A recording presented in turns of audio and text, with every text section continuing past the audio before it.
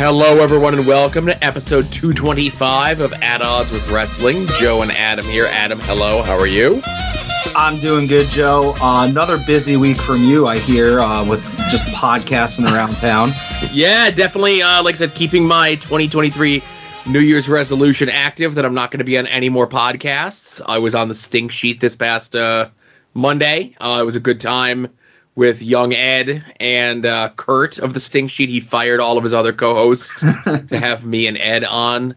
And, we had a good time, just kind of off the cuff. I felt bad because Kurt had a plan. He had like there's some site that you can use like a whiteboard, where he has like all these like tweets and things that he wants to talk about. And I think we got to talk about like 3 of the 7 things that he wanted to. Okay.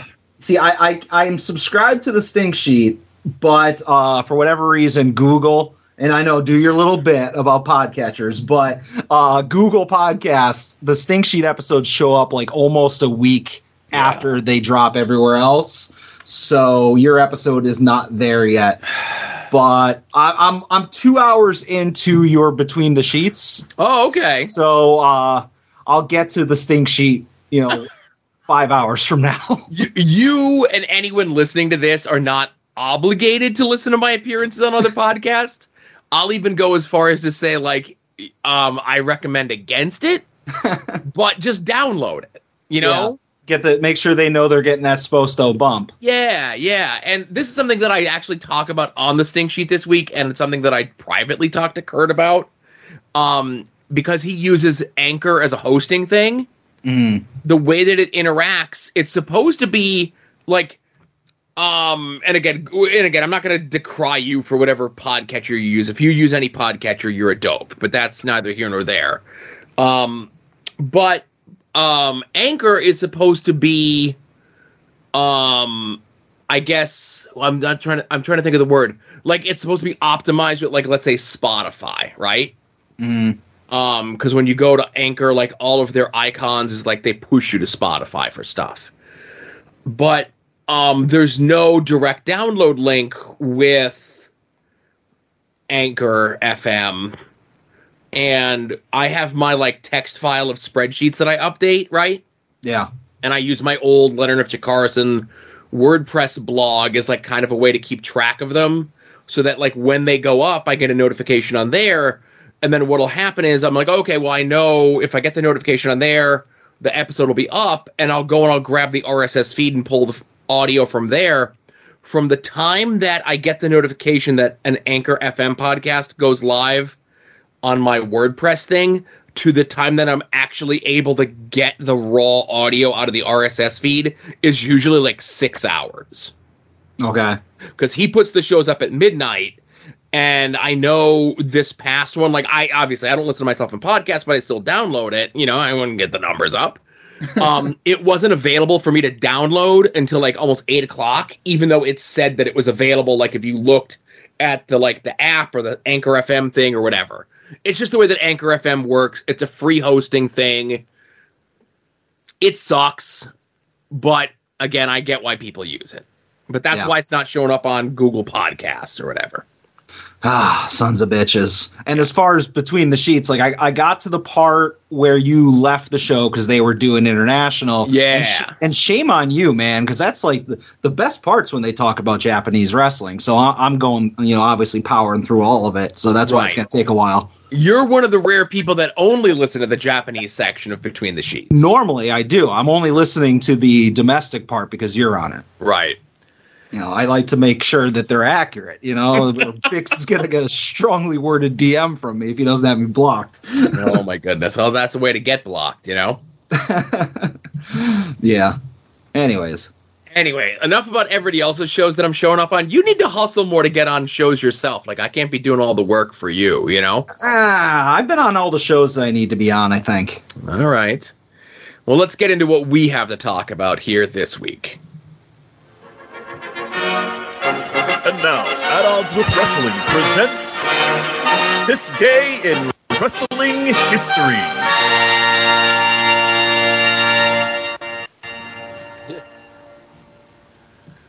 Uh-oh. Yeah, a lot of extra stuttering on that one today. Oh, really? I got nothing on my end. Holy cow. It's all right. Joe, is there a problem with your bookmark tweet system? Yes! The system that you just basically said was flawless and everybody should use it and not at all is going to make you scurry during a live podcast to find the tweets you bookmarked? Well, listen, the bookmarks icon should be there, right? I don't know. I don't use it. God damn it. Just reenact whatever scene or promo that you were planning on playing. Just do it from your memory. Well, I can do that. That's not a problem. Yeah. So on this day in wrestling history, there was not one, not two, not three, but 4 Royal Rumbles that all took place on this day in wrestling history. Oh. 2003, 1997, 1991, and 1992. Okay, there's some good ones there. Right. 2003. So it's like these Rumbles are like a story of themselves. Like 2003, there's a match on the show itself between Brock Lesnar and Big Show, with the winner getting into the Royal Rumble. Okay. And Brock wins the match, and then Brock wins the Royal Rumble. Comes out at like 29 or something like that. Something like that. There's a really good Kurt Angle versus Chris Benoit match on here. And I was going to say, it's odd that I don't see more highlights of that match for some reason. And there's a very bad Triple H versus Scott Steiner match on this. Arguably, I would say go out of your way to watch this match because it is that bad. And is this the like the Tori Wilson, Dawn Marie, like over her father deal? Yeah. Oh, peak wrestling right there. Right. So then the other, 97 Royal Rumble is the Alamo Dome, which is where the, whatchamacallit, I think that's where Royal Rumble is this year. That's Shawn winning the belt back from Psycho Sid. That's Austin winning the Rumble by cheating. Again, it's a fun show, but it's very much like still not quite Attitude Era, but still not quite new generation. Yeah. Okay. It's the growing pains of the World Wrestling Entertainment. 1991 is the first pay-per-view that I watched live, not as a closed circuit thing. This was the first pay-per-view that our Scranton, like our Music Taylor Old Forge area, where I lived at the time, got actual pay-per-view. Okay, and yeah. I've talked about it before in the show. My mom took me to the Penalty Box in Music on a Saturday night so that I could watch this pay-per-view. The Rumble itself stinks, but the undercard is really good, bordering on awesome. Rockers Orient Express, maybe one of the best matches in this era WWE. Big Boss Man versus Barbarian is like really, really good. Sergeant Slaughter versus Ultimate Warrior is good because it sets up Warrior and Macho. And then you have the Virgil turn and Dusty's last match in WWE. My first pay-per-view was the Match Made in Heaven, Match Made in Hell, which was later this year, right? Later 91? August of 91, yeah. Yep. All right, so I was just a little behind you. Yeah. But most importantly, on this day in wrestling history is the 1992 Royal Rumble. This is Ric Flair coming in at number 3, winning the Royal Rumble and winning the World Wrestling Entertainment title. And a masterclass in performing both commentary, backstage, managing of Bobby the Brain Heenan. Yes, and everyone, I think we've talked about this before on the show, but anytime that it comes up and it gives us an excuse to talk about it, everyone talks about how great of a performance this is by Ric Flair. This is just as great of a performance, if not better, by Bobby Heenan. Yeah, I assigned this as homework once. Right, that's what it was. That's what it was. But yeah, this is a great moment. Undercard, ho-hum. It's one of those things where when it's a Royal Rumble, either they get the undercard right or they get the Rumble right. They can't get the whole show right, you know? Yeah, but it was fun watching the Mountie getting hauled off to like prison when he was just hamming it up. You know, those were pretty funny. See, you're thinking your SummerSlam 91. Am I? Yes, that's SummerSlam 91. Royal Rumble. So Rumble 92 is him losing the IC title to Piper. Oh, okay. Yeah, I got it all mixed up. Yes. For the first time ever, I screwed up something with wrestling. It doesn't happen often, but when it does, it's a big one usually. Yeah, it's glaring because it's like so odd. Right. So, also on this day in wrestling history is, as always, our head-to-head Monday Nitro versus Monday Night Raw, 1998. Nitro's kind of like a nothing show, right? Mm. You know, you get the continuation of the Jericho heel turn, like he's full-fledged heel at this point. He's full-fledged wrestling the cruiserweights, whatever, you know. But he's going to be on to bigger and better things. You know, we talk about the new talent initiative on both shows. On Raw, we have the return of the Quebecers after they were just in WCW not weeks before as the Amazing French Canadians. What a get by the WWE. Oh, for sure. We get Barry Windham turning on Bradshaw to join the NWA contingent of Double J and the Rock and Roll Express. Bad move on his part. Right, bad news on his part. We have a plethora of DX shenanigans throughout the course of the evening. Great show. Because this is the Raw after Royal Rumble, where Shawn beats The Undertaker in the casket match, and Kane lights the casket on fire. So there's like bits with DX looking in the back for The Undertaker doing like an entrance where he drops down from the ceiling, but it's really Shawn in the coat. It's them doing the barbecue in the middle of the ring. Triple H, you know, really leaning into his dick promos and stuff, you know. Height of power DX. Height of power. Yeah, okay. But I would say maybe we get a top 5 moment in the history of Monday Night Raw. All right, let's hear it. All right. It's short and sweet. What I'm telling you is I want a piece of Mike Tyson's ass. Whoa! Shut up. Tell him Vince to shut Don't up. say one word, Vince. I'll knock your damn lights out, too. I respect what you done, Mike, but you're out here calling yourself the baddest man on the planet. Right now, you got your little beady eyes locked on the eyes of the world's toughest son of a bitch. I'm sorry. When Mike Tyson had a I posse. can beat you any day of the week. Yeah, of course. Twice on Sunday. Do I think you could beat my ass? Hell no. Do I think I could beat your ass? Why, hell yeah.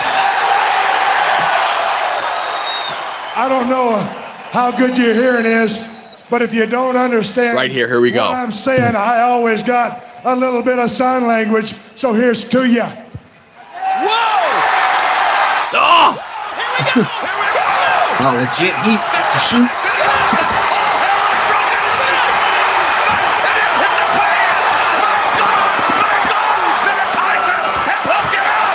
That was back when pull parts almost looked legit, you know? Well, okay. Awesome there. We can stop it there. Yeah. But I watched this again today, right, to prepare for the show. And like, notice how it's Jerry Briscoe who's the first one on Austin. It's like, one, Jerry's a shooter and he's holding on to Austin just in case things got out of hand with Steve, you know?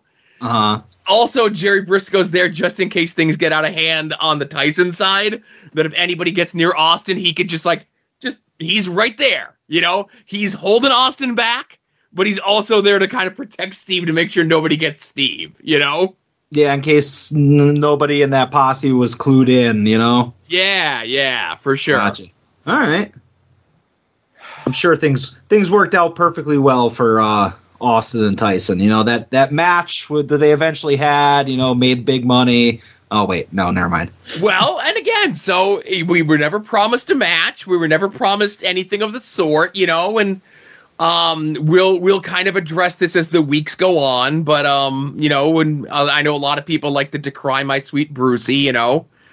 But he talks about how this was supposed to just be like a one-off, essentially like this Raw and WrestleMania, right? But Mike ends up having such a good time doing this that they convince Tyson to come to like pretty much like every Raw from now till Mania. Yeah, just kind of build up that he's in DX and stuff like that. Well, spoilers. We don't want to get too far ahead of ourselves in regards to what happens in this storyline because we're going to be following on Raw week by week, you know? We'll edit that out later. It's just so crazy. Like this, you know, and they were hyping it up. And I think like JR even says like, oh, it's a Sports Center moment, you know, and you get people in wrestling saying that all the time. Like, oh, it's going to be a Sports Center moment. And it's usually not. This one was, you know? Yeah, this is like, I mean, I could be wrong, but like probably their first real Sports Center moment since LT. Yes. Yeah. All right. Interesting. Yeah, so like, so this ends up being like a real Sports Center moment. You know, they get Mike on TV for like the next 2 months leading up to Mania. And this is like the beginning of the end for WCW right here.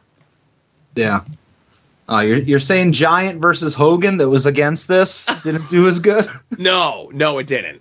Oh, but it's the Giant. Yeah, this is the Giant after he had already, like, he had turned to join the NWO. He had turned to go babyface. This is his babyface push to get his title match against Hogan at the pay-per-view, and I think he turns again and joins the NWO like within the next like 3 to 4 months. But this was the run where he did the nip up, where he grabbed the middle rope. Oh well, then they should have. Then WC, the wrong company won. You know exactly. They should have just been playing that on a loop.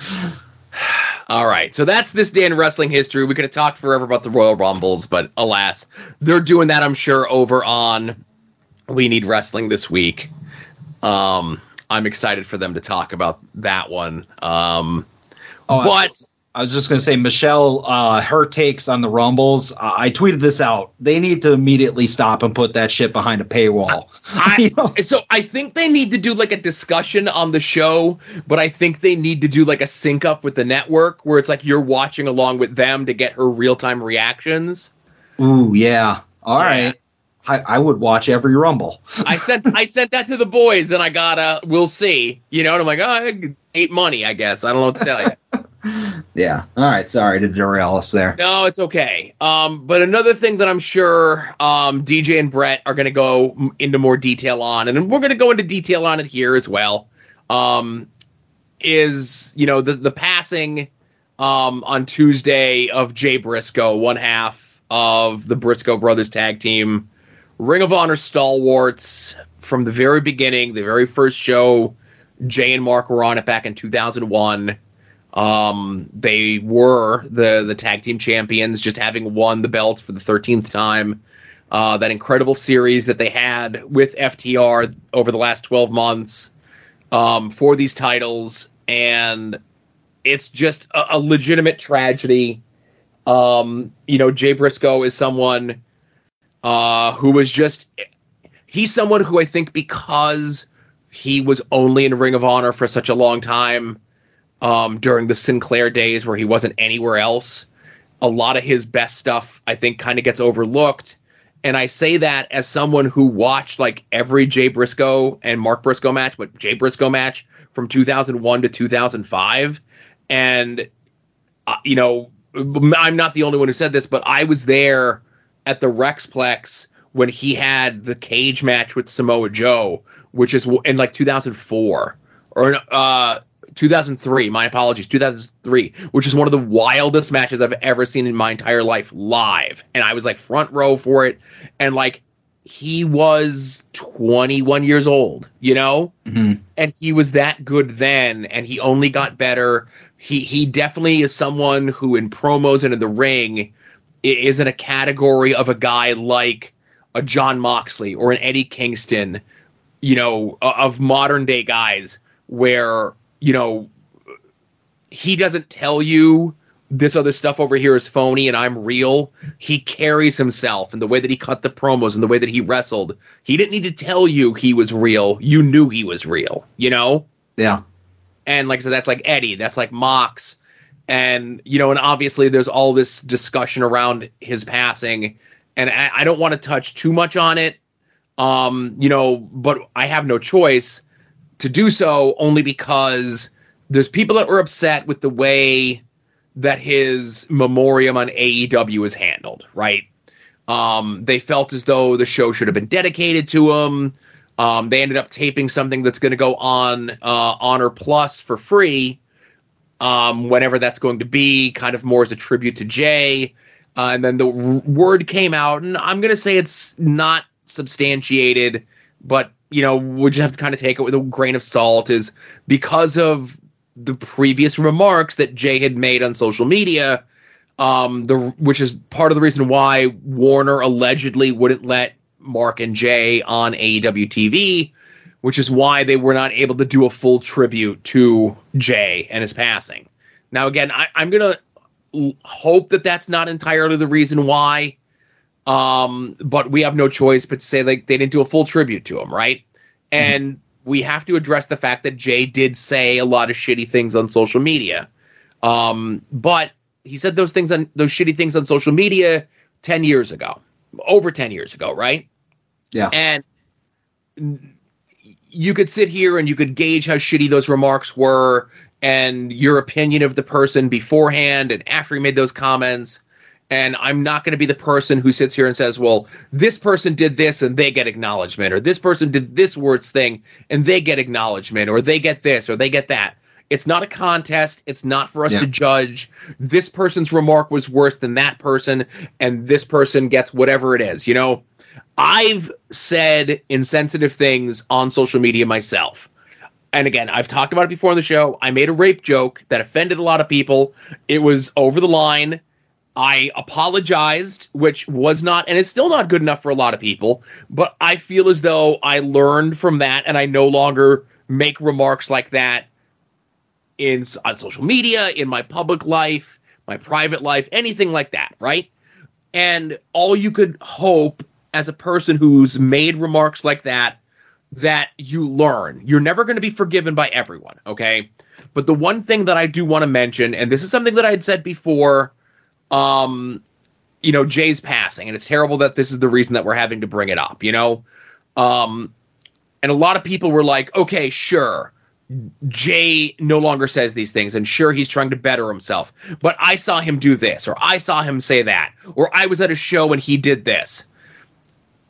And there's no proof of it, it's just someone's word. And no offense to you, random person on social media, there's people's word that I take a lot more than even my own, okay?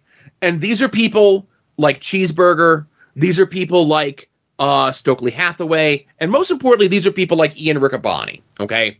Ian Riccaboni is maybe the nicest person I've ever met in the world of professional wrestling.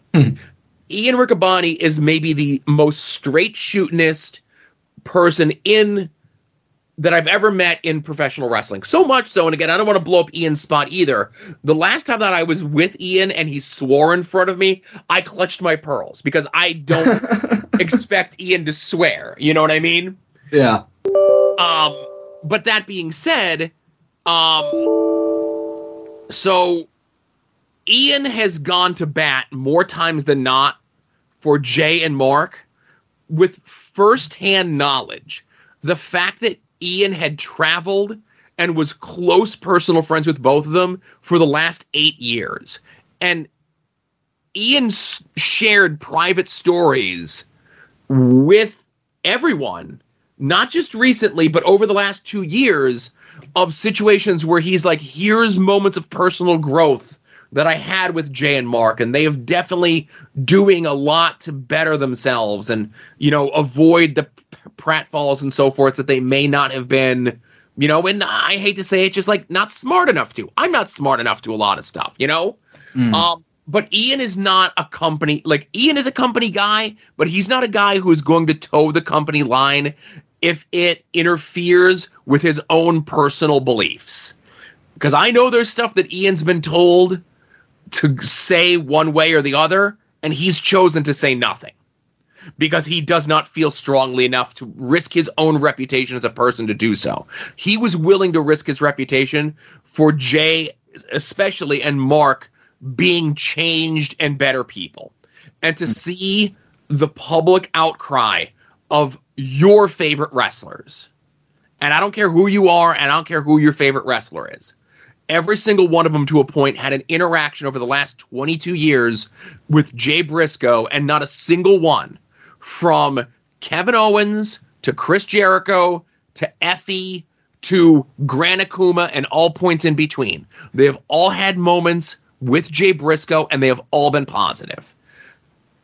Everybody says bad things. If you want to run Jay and Mark and everything through the mud now that Jay is passed for things that they've done, I'm going to ask you as a human to wait at least until we know for sure that his children who were in the car with him are going to be okay. Once we know that his family is going to be safe and his children will be able to walk again, bury him all you want. But at least have the common decency to, like, not be a complete piece of shit when it comes to this sort of thing. Yeah. And if I don't have, I've never met at either the Briscoes, and I'm sad to say, like, I've probably seen less than 2 handfuls worth of Briscoe matches. I've never seen any of the old Ring of Honor stuff. Just a lot of tag team stuff over the last maybe 5 years. So I can't comment on, like, my experience, with them as wrestlers. But I just want to say, like, when it comes to they didn't do enough of a tribute, AEW and the executives, there should have been a tribute show. I can't stand using something like this as a way to, like, attack a company that you don't like, whether it be AEW, whether it be WWE, whether it be Time Warner, whatever. You don't have to take every fucking shot that you want, just because it's there. Like, did AEW do something to honor the Briscoes? Sure. And it'll be available on YouTube. It'll be available on Honor Club. Was it what you wanted? No, but shut the fuck up. You don't get what you want. This isn't your time to be, going on Twitter and being like, there should have been this, there should have been that. As you said, like, think about the guy's kids. That's right. When I heard it, when you DM'd in one of our group chats and said it, and that was like, holy shit, because he's so fucking young. And then to find out that his kids were in the car, and that immediately became the thing that, like, if you're a human being, that should be the thing that you're most concerned about. Like, did AEW do enough to put to showcase him? Who gives a shit, man? Like, his kids, like you said, critical condition, like that's the stuff that matters. And the fact that, like, people are just doing shit on Twitter and stuff like that, I just want to, like, chuck my phone out the window when I see these takes. Right. And it's just, we're so far removed from, like, the announcement coming out on Tuesday. And this was one of those things where, I'm sitting on the couch with my wife and my phone is just blowing up and nothing has been made official. And I'm like, I'm pleading with people. I'm like, 1, please don't let this be true. And 2, I'm like, I hope to God nobody goes forward with this before they have all the facts or all the information. But, in today's day and age, things move so quickly, and you just see so many people trying to use this as some sort of way of engagement, whether it be positive or negative. And, I know it's everyone's, like, knee-jerk reaction to want to be like, oh, quote tweet this person and dunk on them, or take the screenshot of this person and, like, say, oh, what a piece of shit this person is, right? Mm-hmm. And it's just, I'm at the point now where, like, I hate seeing that sort of stuff. I hate the fact that so many of my followers fall into that sort of mentality and behavior. But I will say, I don't engage with those people. I report, I mute, I block, and I move on. And that's what a lot of people I wish you should do. And it's taken me a long time to get to that point as well, that when I see these people who are just doing this sort of thing, just being evil motherfuckers for social media engagement, positive or negatively, this is what they get off on, this is what they want. And it's easy to fall into that trap. And you just can't. Listen, I'm the most negative motherfucker in the world when it comes to it. And, I try real hard to be positive, which is why you probably don't see me tweet so much no more. I usually save all the negativity for the group chats that I'm in. But, my heart goes out to the family. They have, it's not a GoFundMe, it's a something else. And again, I have it. It's called Give, Send, Go, right? Mm-hmm. If you search Give, Send, Go, Jamin Pugh, which was Jay's real name, you will find it. They were looking for, I think, something like $200,000. And again, like I said, if you could give something, give something. If you can't give anything, at least share the link in the hopes that someone will see it. And maybe, they're able to contribute or give or whatever they can do regarding it, Yeah.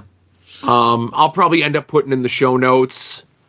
As of this recording, they're at about 130,000 of the 200,000 that they're requesting, looking for, what have you.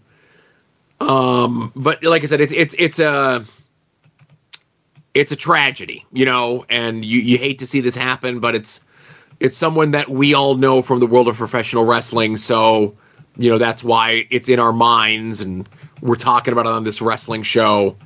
So, like I said, my heart goes out to them. And, so what else do we have to talk about here, Adam? No easy way to transition, but Nope. we're going to get to silly fake fights and talk wrestling. I'm going to start with something that happened a long time ago, which was last Friday. And I'm going to talk about on AEW Rampage. We had Anna Jay and Tay Conti versus Ruby Soho and Willow Nightingale in a street fight. Everyone's wearing white. You knew that things were going to get real. Willow and Ruby channeling the Deadlies in their camouflage pants. Willow get the tables, funny little bits. But Ruby hits a gusher and just basically bleeds all over everybody. I had seen the still photos from this match on Twitter days before I actually got around to watching it. I assumed everybody was bleeding, but apparently it was just Ruby bleeding on everybody. So Ruby loves the business. Anna Jay takes a power bomb from Willow that completely misses the table, like off of the stage, which was scary. And eventually Tay takes a face bump into the tacks, and Ruby and Willow get the win. I think that this did a great job at not only putting some shine back on Ruby Soho, but also making Willow look more awesome to people that might not have been bought into her, which shame on you if you're in that camp. And Joe, no longer will jeans with knee pads on the outside be the official street fight gear.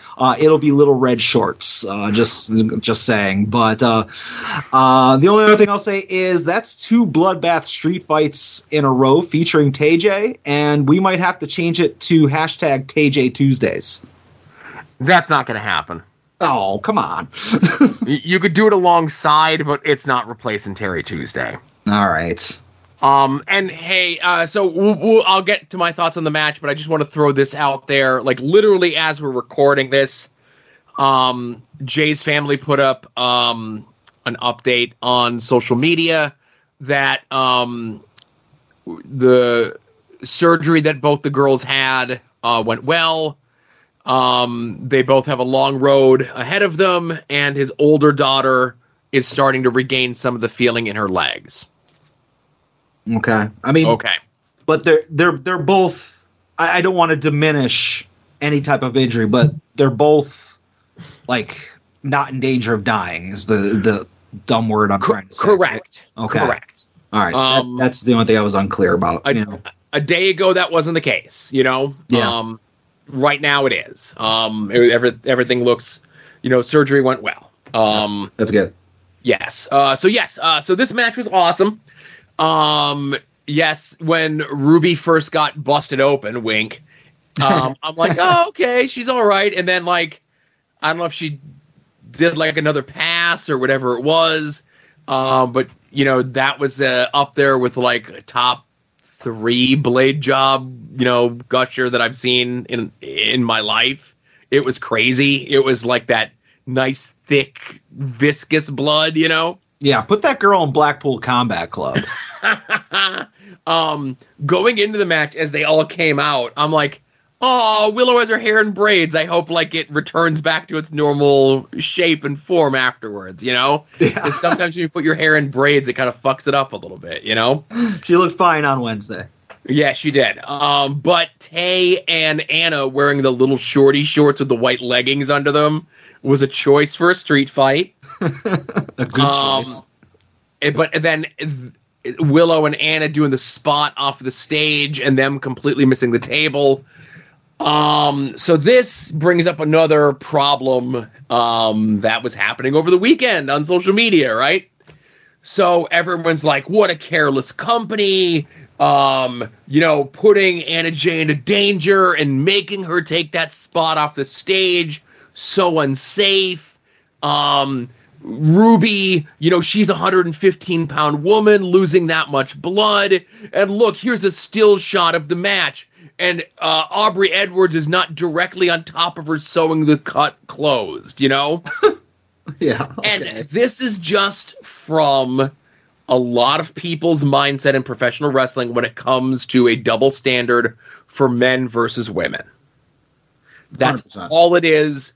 All it comes down to, how many times have we seen Moxley or Eddie Kingston or Chris Jericho or however many other people bleed like that and just gusher and just a disgusting amount of blood, right?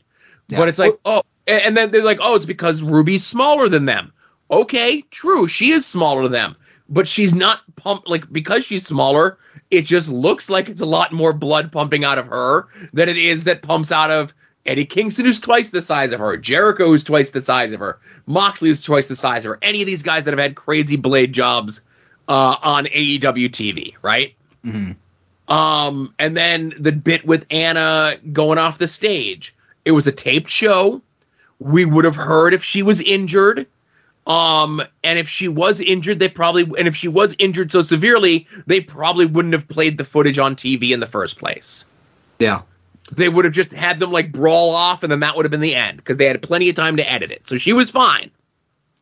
How many times have we seen in AEW alone Sammy Guevara, Darby Allin, all these other people take these crazy, even more crazy bumps, more disgusting bumps, put their bodies on the line willingly, not in a miscalculation where we overshot the table, but yeah, sure, throw me, swing me, giant swing style head first into the barricade on the outside. Don't worry, I won't put my hands up so it'll look good, Yeah. It's a double standard with men and women. Everyone's got to get over it. Women can wrestle like men can. Or how about men and women just wrestle and that's the way that it is, But that's not what Jim Cornette wants, though. I don't know what, I don't care. You know what? And I'll say this. I'm going to pause. Jim Cornette and his wife donated a lot of money to the Give Send Go for Jay Briscoe. I'm not going to say nothing bad about Jim Cornette today. He gets a pass. All right. Some people gave this much money and they got a year pass. Jim Cornette gets a day pass. Gotcha. And I'll just say that it's funny how a lot of these safety police always just pick a company, but they don't look at anything else in the other company. Maybe they have an axe to grind at AEW, but if something similar happens in NXT or WWE, they don't care. It's weird how that works, Right. And whatever my feelings are as her as a, performer or a person or whatever it is, I also feel bad that so many people, even people in the business, took this match as an opportunity to take shots at Aubrey Edwards, right?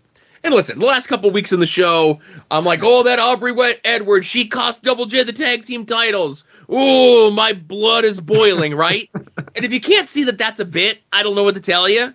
But when people take a screenshot of her doing her job, and it's what carelessness by the official, just to incite that audience that already have it out for her for some reason.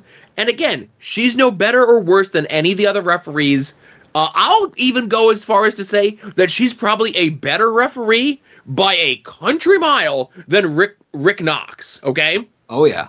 Country mile. How come nobody says nothing bad about Rick Knox and they say all this bad stuff about Aubrey Edwards? Is it because it's a woman? Absolutely, that's the reason why. And I would like to think that if you listen to this show, that you don't have that sort of gender bias when it comes to any field of performing, any aspect of professional wrestling, any aspect of whatever performance that you like, that a man does it better than a woman just because men are superior than women. You need to get that sort of mindset out of your life, especially if you are a parent, you're going to be a parent, you have young females in your family as nieces, as cousins, as whatever it is. Even though in your mind you're not setting that bad example for them, you are with your actions, you are with your words. And I hate that this show has become so goddamn preachy today. Adam, I'm going to ask for something else to talk about. I'll just end this with, I feel like I do a good job of overcorrecting. I discriminate against men. And I just, that's why I'm all like, hey, let's give us more women refs and more, more women wrestlers, because, yay. Well, you're just looking for Sky Blue to play every role on TV. If Sky Blue could wrestle Sky Blue with the referee of Sky Blue, commentary by Sky Blue would be your perfect WrestleMania main event. So I'm booking that right now in my head. But, all right, moving on. I'm going to stick with AEW because I feel like I might be AEW pilled. Okay. I tweeted something out about this last night because I got done watching Dynamite, and Danielson versus Bandito was amazing, and Darby Allin versus Kushida was really good. I'm a Kushida mark, so maybe I'm biased. Even the pre-tape MJF promos were like shockingly good. Like, I'm not going to say, oh, they're promo of the year. I'm not in the major Facebook group. I'm not going to say that. But, like, they were good for MJF promos, especially compared to what we've been seeing recently.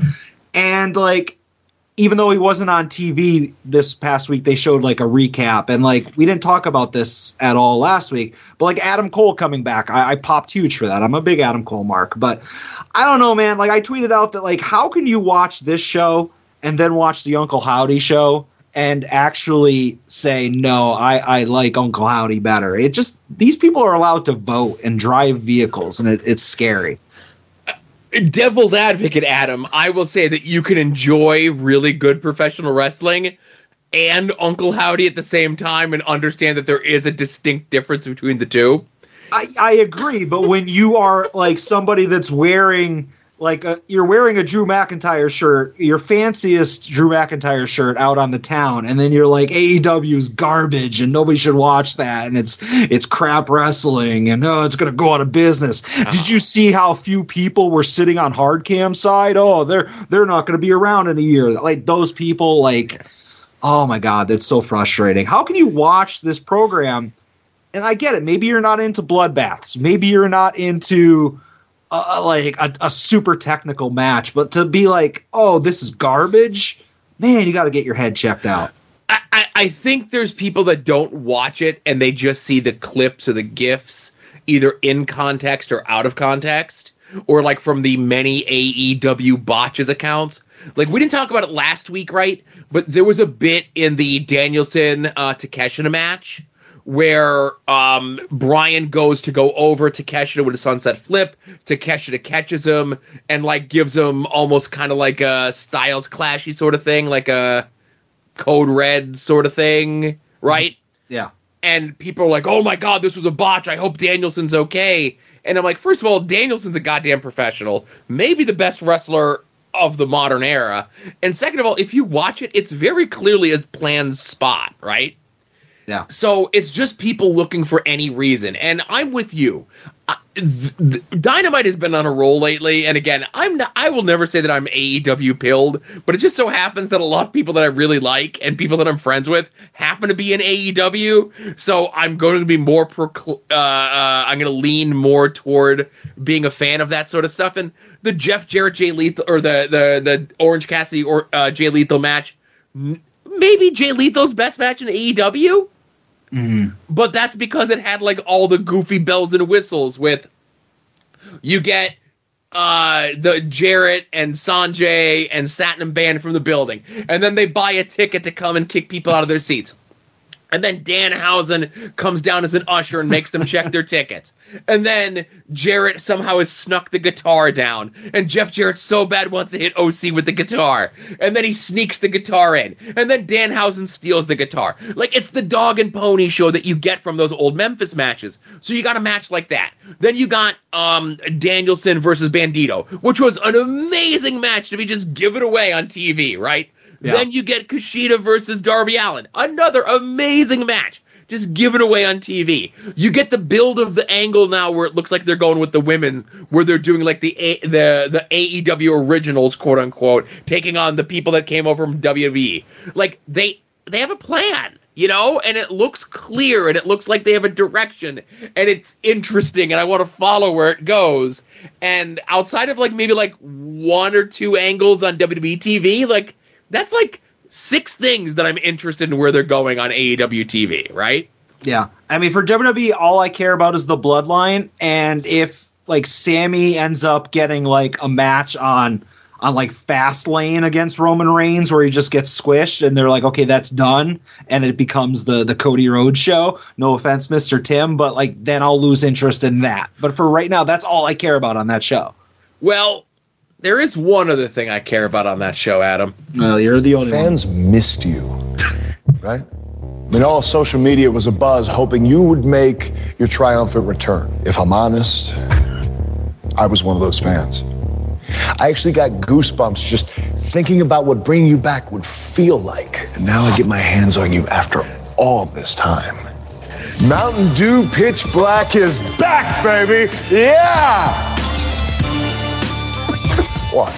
There's no way you possibly thought I was really excited for that cross-eyed half-wit Bray Wyatt, did you? No. Don't get lost in the sauce. I'm talking about Mountain Dew Pitch Black, backed by popular demand for a limited time and actually worthy of my time. Yeah. So listen, for every QR code that's snuck into an Uncle Howdy entrance, give me 6 of those. I was going to say, I care more about a Mountain Dew commercial than I do about watching that match at the Royal Rumble. That's not good for WWE, but it's good for LA Knight. Yeah. It's great for LA Knight. But yeah, so that was like, he's just like, it's fantastic. He wasn't on TV this week. They did like a QR code video with Bray Wyatt where they teased the Fiend is coming to the Royal Rumble. Whatever. I need LA Knight cutting promos about Mountain Dew Pitch Black every week on my TV. All right, I'll agree with you with the Mountain Dew stuff. That's good stuff. But more and more people coming around drinking that LA NyQuil sponsored by Mountain Dew Pitch Black, you know? Yeah. All right, that's all I got. If I worked myself into a shoot, I'm working everyone else into one as well. Yeah, but you don't do bits, Joe. That's the thing I like about you. No, listen, I will admit it started off as a bit, 100%, but it's not a bit anymore. Excuse me. Speaking of bits, let's get into homework, huh? Yeah.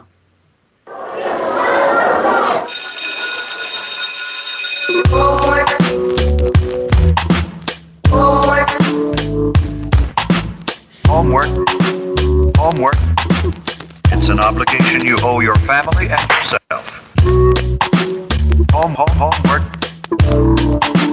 Homework. It's an obligation you owe your family and yourself.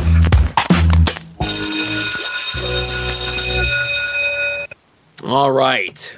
So Adam assigned to me the World Wrestling Entertainment Films movie Fighting with My Family, a dramatization of Paige, a.k.a. Saraya, from AEW's rise to becoming a World Wrestling Entertainment superstar.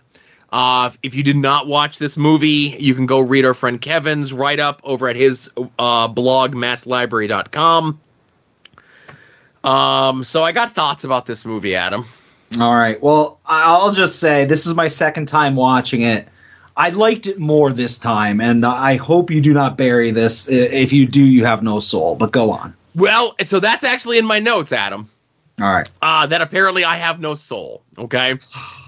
So I know Kevin had put on social media, it's like, wow, this is a really good movie. And then in his write-up, he said it was a really good movie. So I will say that this is probably, and again, low bar, this is probably like the second best WWE Films film of all time.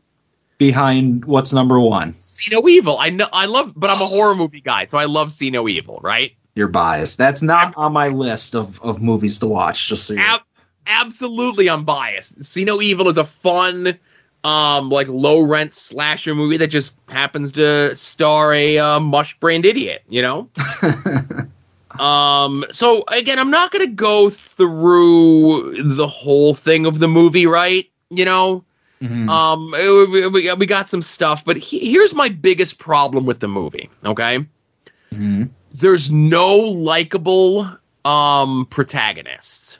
Okay, I know we're supposed to like Paige on her journey, because listen, I have pages of notes of like little things that I'm nitpicking because like we know too much about the wrestling business at this point, and it's a movie that plays fast and loose with wrestling being a work. So like when they're talking about stuff in wrestling that's a work, and the verbiage and the lingo and all that sort of stuff, and they get it wrong, or like the writer director like found a word like receipt, right? Like there's 3 different scenes like, oh, I'm gonna give you a receipt. I'm gonna give you a receipt. This time I'm gonna give you a receipt. A receipt. Okay, everybody, we get it. You learned the word receipt. You worked it into the goddamn script. Let it go, right? Mm-hmm. But Paige is an unlikable character in the film. Like she's very wishy-washy. She just gets into wrestling because, you know, her parents want her to, and she doesn't really want to either, like she did when she was a little kid, but then she kind of gets roped into it when they need a replacement on the show. Her brother's the one who really wants it. And Adam, how do we know her brother really wants to be a professional wrestler? How? He could recognize every WWE superstar by their boots. All right, you can nitpick little lines like that. Like, I just want to address before we get too far behind. I think Paige's parents are very likable characters. Oh, yes, but like they're likable, like foul mouth, raunchy criminals, you know. But with hearts of gold. With hearts of gold, but like their bits were the best parts of the movie. And I disagree with you. I think that he has his trials in this movie, but Paige's brother, you know, shows very likable moments, especially like teaching the blind kid how to wrestle and, you know, just try to keep the one kid out of gangs. Like there's likable things in there, but there's these people have their ups and they have their downs. There's nobody that's like super great the entire movie, but it's meant to take place over the course of, you know, months or even a year or two. To paraphrase one of the greatest Scott Steiner promos of all time, no sympathy, Adam. I felt no sympathy for Paige. I didn't want to see her succeed. I felt no sympathy for Zach. He came off as a jerk. Even I know what you're saying, like, oh, he kept the kids off drugs and he trained the blind kid how to wrestle. Begrudgingly. When his quote-unquote dream was taken away from him, he was like a little bitch, and he sucked, and he neglected his girlfriend, he neglected his baby, he neglected all of those people. And I get we're supposed to be on the journey with this character as he learns that maybe his place in wrestling isn't in front of the camera, maybe it's as a trainer who teaches the next generation, kind of like Vince Vaughn. And again, I don't care what his name is, Hutch McCoolahan. He's an amalgamation of like Mick Foley, William Regal, Bill DeMott, Norman Smiley, Triple H. He's like all the NXT trainers and plus other people into one person. And I get that you have to do that for a script purpose. But again, we get the revelation, spoilers for Fighting With My Family, everyone, that Vince Vaughn's character was the character that sacrificed himself in the ring, taking the bump off the 30-foot cage, 1998 at King of the Ring, mm-hmm. to get The Rock over, right? Yeah, more on The Rock shortly. That's why The Rock calls him Sex Tape, because he makes people famous. We're gonna make a sex tape joke in a movie about Paige. Maybe we could have left that one on the cutting room floor, picked another anyway. But then, like, you see that the parallels between Vince Vaughn's character's life and the brother's life, you know, kind of mirroring each other. And I think they could have done, like, maybe a little bit more there, where, like, we get that second phone call from Zach to Vince Vaughn's character. It's like, oh, did you get my tapes? And they have that conversation where maybe we get just, like, maybe like a 90-second, 2-minute scene of Vince Vaughn kind of, like, looking back at his old career and kind of like maybe reminiscing about a little bit of what he could have been, you know? Mm-hmm. And maybe even like I'm kind of glad that they didn't like so ham-fistedly like have the Vince Vaughn character say to Zach, it's like, well, listen, you know, I wasn't cut out to be an in-ring person, but I'm shaping the future of the world wrestling entertainment. Maybe that's what you can do. You know what I mean? Like, they could have done that. Like, a dumber movie would have done that. But the fact that, like, we, the audience, had to come to that realization with the characters. But the problem is I didn't like our main characters. It's the notes you don't play, Joe. And I think that's why they didn't just spell it right out. And then we get, like, the bit where, like, Paige is the one that's the jerk to the girls because, like, oh, I'm a real wrestler, whatever the fuck that means. And you guys are just cheerleaders and models and actresses. But they're trying just as hard as she is, right? Yeah. And, like, it's not like they're neglecting her or pushing her out. She's projecting that on them. Like, yeah, I mean, I think there would have been a better story if the 3 blonde girls, especially I like the rib that the one girl's name was Jerry Lynn, that, like, the 3 blonde girls are jerks to Paige, and then Paige not so much, like, tries to curry their favor, but, like, Paige, like, they're having the trouble. Paige is coming along. Paige helps them out. And they're like, why are you helping us? Like, we've been shitty to you, right? And she's like, well, listen, we're all in this together. Like, we either all fail or we all succeed, right? Mm-hmm. And I think if they gave that moment where the blondies were mean and Paige is the one that kind of lifts them up, it's like, we're all going to work together, as opposed to they're all working together. Paige is a jerk for no reason. Paige yells at them on the bus because she thinks that they're talking about them. And she's like, no. And then the one blonde is like, I have this sob story. I haven't seen my daughter in 3 months. And you're an asshole for bringing it up. And now, like, oh, now I hate Paige. I want this blonde girl to succeed, not her. I mean, you're asking, like, let's change. Like, I get it. A lot of things were fast and loose with facts. But at the end of the day, we're making movies, pal. But I'm okay with facts. No, and I'm okay with some of those other things. Like the receipt one was the only one that bugged me. I'm talking about like the basic script structure of how you get us to sympathize with our lead character. What I'm trying to say is like you're asking like if any of this was based on any kind of feedback from Paige, like of how she went through the process or from her perspective. Maybe she volunteers the information that, hey, I was a standoff asshole and it bit me in the ass. And this is my story of how I learned the error of my ways and I ended up changing. And like, I get it that she's not likable in the middle of the movie, but she's likable by the end. And all the characters that you don't like are likable by the end. It's called a hero's journey, Joe. Like, I think that you're asking, why don't you know what? We should, to make this a better movie, we should have made her brother Zach also end up in the WWE. Then it would have been better. Like, you can't change like big things with the movie because it's somewhat based on truth. You know, it's inspired by true events.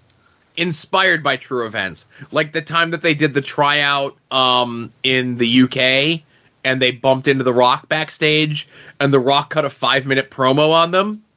Well, they had to have that so they can play that on Monday Night Raw to promote the movie, Joe. Uh-huh. Inspired by true events. And then they get to go to WrestleMania, And then she gets to go to The Rock's private box, where The Rock gets to be the one that tells her that she's not only getting called up to the main roster, she's debuting on Monday Night Raw the next day, and she's winning the Divas title. But The Rock doesn't make any decisions in the World Wrestling Entertainment. He's just an employee like her, but he still gets to do all these special things. It's almost as though The Rock was using this as a way to kind of put himself over. Well, didn't his production company have something to do with making this? Yes. So, you're not going into this with just an open mind. I think like the dialogue in this is great. Like the Nick Frost and Lena Headey were amazing in it. Yeah, like, they were good. They were really good. Yeah. Like the bit where Nick Frost is like talking to the one one of his wrestlers, and he's like, Glenn wants to know if you'll take one of these. He just hits him in the face with the steel with like a trash can, and hits him in the nuts with a bowling ball. Florence Pugh's amazing. Like, end sentence. Like I just don't know why you're like, no man, this isn't a documentary following the exact events. Or they didn't change it to make it so that I liked everybody in it. Like, there's got to be a mixture of some of the both. I liked some of the jokes. I liked the parents. I'm just looking at my notes here of the jokes that I liked. I liked that we got 2 full montages of The Rock's greatest hits, plus we got the 2 scenes with The Rock. Oh, no, wait, I didn't like those. When did you become so anti-Rock? Are you in like the Still-O's Snickers? Are you on that camp? I'm not gonna say that I'm anti-Rock. I just feel as though in the last maybe like 5 years, The Rock is not the Rock that we all know and love. He may have been replaced by a pod person. Until something cancelable like really happens, I'm still on Team Rock. I don't know why you guys all turned on him. And again, I'm just making a statement. The movie treats NXT like it's the Tough Enough challenge, which was weird, but I get why they had I get why they had to do that, Mm-hmm. And I like, and then we get the bit. Okay, so Paige comes home for Christmas, and she's going to work the match with her brother at the Christmas show for the family show, right? Mm-hmm. And then the brother decides he's going to go into business for himself and shoot on her by giving her a body slam and not cooperating on an Irish whip and giving her a tombstone pile driver, right? Mm-hmm. Now, if this was... Okay. Taking all of these things out of the consideration, okay? So... immediately, as soon as I'm in the ring with someone, even if it's my brother, okay, and he's not cooperating with me anymore, I'm just going to get out of the ring, okay? And I'm like, I'm done. You know what I mean? He's not cooperating. It's whatever it is. And the parents are literally right there at ringside.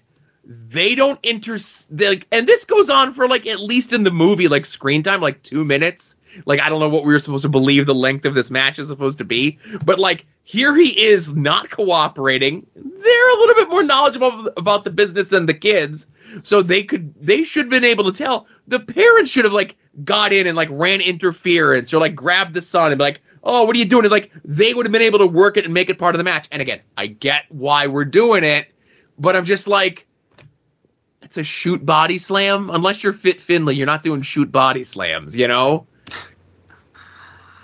Well, they told the ref to get involved. Right, and the ref didn't. The ref counted the pinfall, Yeah. Again, you're just trying to treat this all with, like, super knowledge of wrestling. I can't help but to have, if I'm watching a movie about wrestling that is exposing the business of professional wrestling, I can't help but not to have that part of my brain activated when watching this movie. But even further still, this was a fine movie. Wasn't like this blow-away thing. I would never recommend it to anyone.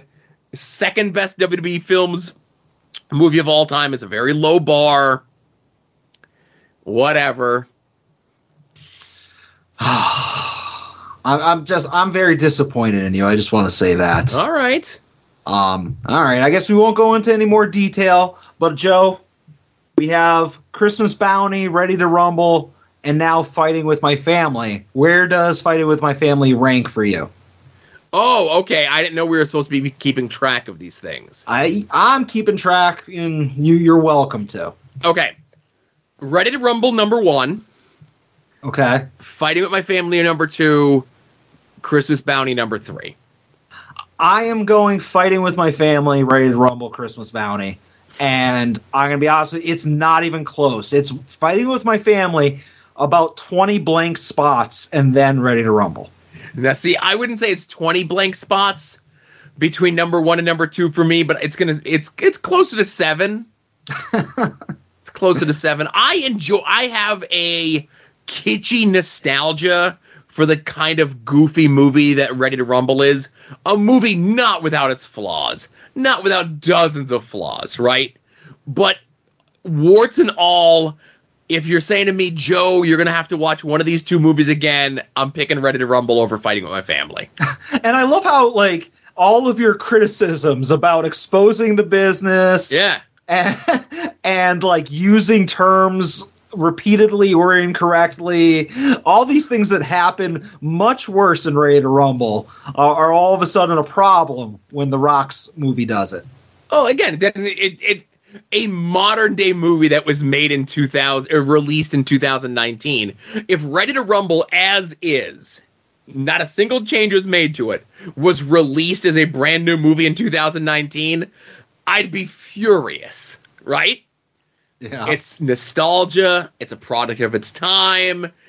It's a 22-year-old movie. I've got, like, a soft spot for it. Maybe we'll revisit Fighting with My Family in 15 years, and I'll be like, you know what? I was a little hard on that movie, but I'm not going to watch a movie again. All right. Well, the rest of your show homework assignment, my show homework assignments for the rest of the year are all going to be the films of Florence Pugh. Oh, okay. We're going to watch Midsommar next, I guess? Quite possibly, yeah. All right. Awesome. All right. What do you got for me? All right. Well, what I got next for you, Adam, is an in-between world that we're living in with what I'm assigning you. I wanted to give you the WCW 2000 that was booked in between Vince Russo runs. Yeah. This is the Thunder where Russo is kind of like 1 foot out the door, and he's not completely removed. Like, he's almost removed from Power. He's completely removed from Power at the pay-per-view coming up. But this is the episode of Thunder that takes place in between Nitro that we watched last week and the pay-per-view that we're going to watch in a couple weeks. We have Vampiro taking on Crowbar. We have Norman Smiley defending the hardcore title against Brian Suggs. Snugs? Snugs. So then we get a cruiserweight evening gown match of Medusa versus Oklahoma. Now, bear in mind, this was advertised to be taking place on the pay-per-view on Nitro. It's happening on Thunder. Oh, that's nice of WCW, giving it away for free. We have a triple threat match of Booker T taking on Stevie Ray, taking on Midnight. Again, we have Booker T versus Stevie Ray announced for the pay-per-view. We get this match on Thunder. Even though these players were not on Nitro, bottle of champagne on a pole match as Bam Bam Bigelow takes on Chris Champagne Canyon. Again, this was a match that was supposed to be on the pay-per-view, and they're giving it away on Thunder. It's almost as though they're readjusting things for the new booking regime that's coming in at the pay-per-view this weekend. Okay. In our Thunder main event, we have the tag team of Chris Benoit and Sid Vicious taking on Kevin Nash and Jeff Jarrett, who on the previous episode of Nitro, we were told has a concussion, and we don't know if he'll be able to compete at the pay-per-view, but he's competing on this episode of Thunder 3 days before the pay-per-view. Well, it's a tag match, so that takes a little bit of the pressure off. Plus, concussions didn't last as long back then. Right. Back in 2000, you just rub some dirt on it and you'd be okay, right? Yeah. You just had to stay away from the leg press machine. That's all. Yeah. But I definitely have never seen this episode of Thunder. I'm excited to watch it only because I know what happens at the pay-per-view. And more importantly, I know what happens at the Nitro the night after the pay-per-view. So I'm very interested to see how they explain giving away 3 of the pay-per-view matches on the Thunder before the pay-per-view. I'm sure they'll explain it competently and in a way that is believable. And yes, yeah, all right, cool. Because like I said, I haven't dug back through the dirt sheets and everything, but there's one thing that I have. Like when we get ready to watch the pay-per-view, like it's just gonna knock your socks off when I tell you what it is. Like like all the shit that we just saw. Like you're like everyone has like a very good working knowledge of that powers that be era of Russo and Ferrara coming in that November to January, whatever it was, how bad all that stuff was. That's when Russo was like Dr. Claude. You only saw him for like George Steinbrenner on Seinfeld. You never saw him in the front. So there's a suggestion that Russo makes in between this Thunder and the pay-per-view that Harvey Schiller and the hires up at Turner are like, okay, that's the final straw. We're sending you home. Kevin Sullivan, get in here and try to fix this, right? Mm-hmm. And when I tell you what it is, you're going to think I'm lying, but... All right. Well, looking forward to getting there. Yes. Speaking of disasters in the making...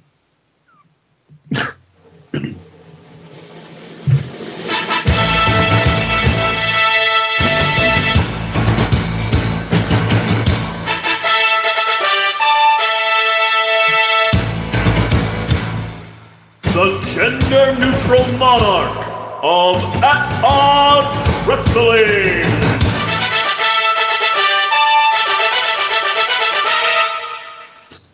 Joe, the fact that you're calling this a disaster in the making, like somebody's going to win this, and when they're proudly touting the fact that they're the 4th annual-ish gender-neutral monarch tournament champion, and that I'm just going to point it out to them that, hey, Joe thinks this whole thing is a sham and that you're illegitimate, and I hope they beat the tar out of you. So, first of all, I never said it was illegitimate. I never said it was a sham. Those were your words. Well, I'm like using similes to what you would use. You're projecting onto me. All right. Well, would you like to know the results, Joe, assuming you haven't looked yet? Yeah, well, like, obviously, okay, so I'll say this. I did my voting. And I peeked maybe back like a day or two later after I voted. And there's been little to no movement as to where the standings were on Friday to where they are when the polls closed. Yeah, I feel like this happens every year. Like when more and more competitors are eliminated, there's less eyes on it, and, sometimes a podcast suggests or nominates somebody. And obviously if their guy gets eliminated, they might stop retweeting the stuff. So there were less votes in this, and I expect potentially even less votes when we get to like the semifinals and the finals. But with that being said, we do have some winners in the quarterfinals. And advancing with 68% of the vote and defeating Swoggle is Wes Barkley. I wouldn't say an upset. Barkley Nation is strong. Absolutely. All right, and next up, and this one, I'm kind of surprised that there wasn't more of a fight from one of these competitors, because Ziggy Heim defeats Derek Dillinger with 66% of the vote. Yeah, I was, like I said, if I was putting money down, I would have lost money on this. I thought this was going to be a lot closer. Really could have gone either way, but if you're going to make me pick a winner, I would have went with Derek. I'm happy that Ziggy won. I got no problems with either one of these competitors. Yeah. So in the semifinals, we will have Ziggy versus Wes. Interesting. I don't think those two have ever lost. I think they've tangled a bit, but I don't think they've ever had an official match in the world of sports and entertainment. They've been in like multi-person matches, multi-tag team matches, and so forth. Never a one-on-one. So maybe this will inspire someone to put this match on, Yeah, absolutely.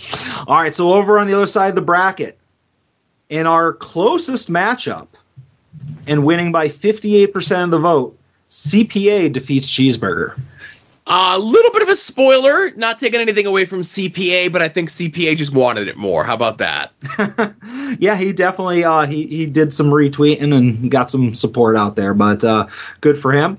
And in what many are saying was one of the biggest squishes they've ever seen, continuing a dominant streak in this tournament, the Boar defeats Mandy Rose with 72% of the vote.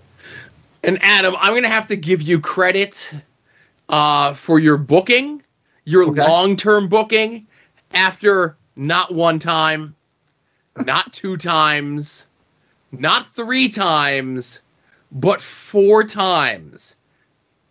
Stacking the deck, mounting the odds against the Boar, right?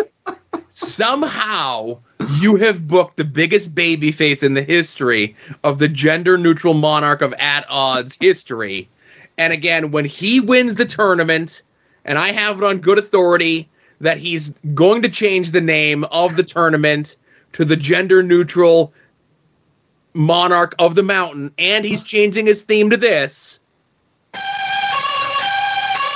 When the Boar wins the whole thing after 4 years of being yanked around, screwed around by you can come back and say, this has been your plan all along. Are you done? Are you done? All right, first of all, whoever wins this tournament, and quite frankly, for you to just assume that it's going to be the Boar, you're getting ahead of yourself, because first the Boar has to face CPA, and you're being very dismissive of CPA. And that's kind of not cool. But even if the Boar does make it past CPA, he's going to have to go against either Ziggy or Wes, and that's another tough matchup. And if he does finally do all of that and advance and win the tournament, A, he ain't changing the name of shit because it's not going to be the King of the Mountain or anything like that. And B, I have never held back the Boar. Just because the Boar has lost some votes or lost some polls doesn't mean it's my fault. And C, yes, I'm a very good booker. Thank you. But as I said, starting tomorrow, Friday, January 20th, at approximately 4-ish, at some random arbitrary time. Sometime between 4 and 5. It's not that hard. Follow At Odds with Wrestling on Twitter. We will have the Boar against CPA and Ziggy Haim versus Wes Barkley. Probably the most stacked semifinals? Yeah, semifinals we've ever had. Definitely, at least in the last year. Yeah. Within the last calendar year, this is definitely the most stacked one we've had. For sure. But I'm looking forward to it, and I don't like being blamed if people come up short, so hopefully that doesn't happen. No. There's no blame, Adam. There's proof and facts. There's a big difference. Adam booked the Boar against Erica Lee, and that somehow, even though the Boar won that matchup, that somehow screwed him out of last year's tournament. All right, keep it up. I'm glad you finally admitted it. Luckily, this show's being taped.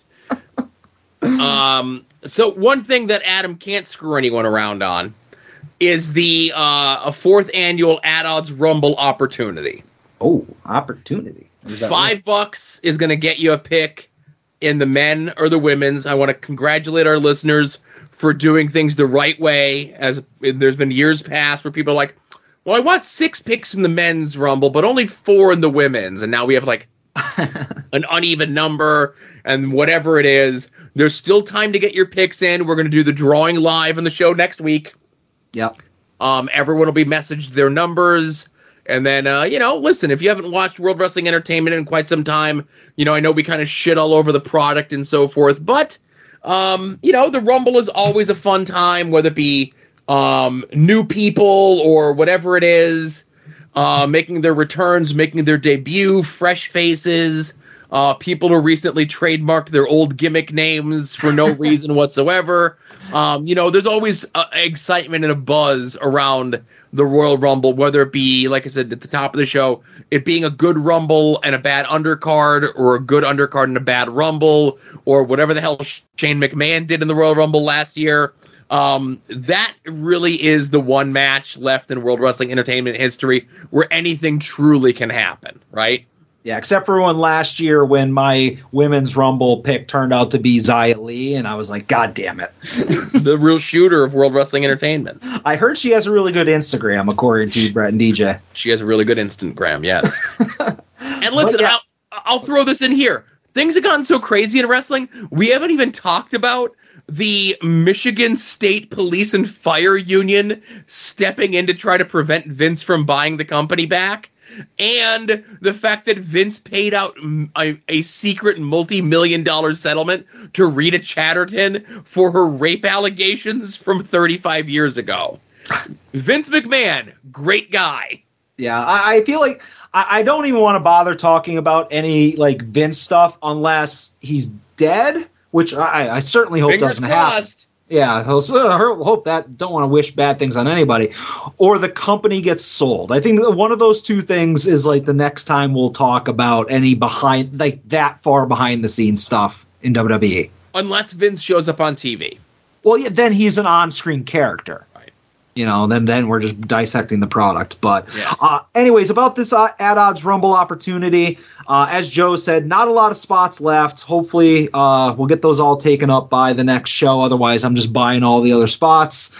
And Joe, I never really asked you this because this is my first year handling the money. So I just want to make sure I'm doing it right. What exactly is my cut? Like, how much of a percentage am I keeping back from this? Like, what's the vig on this?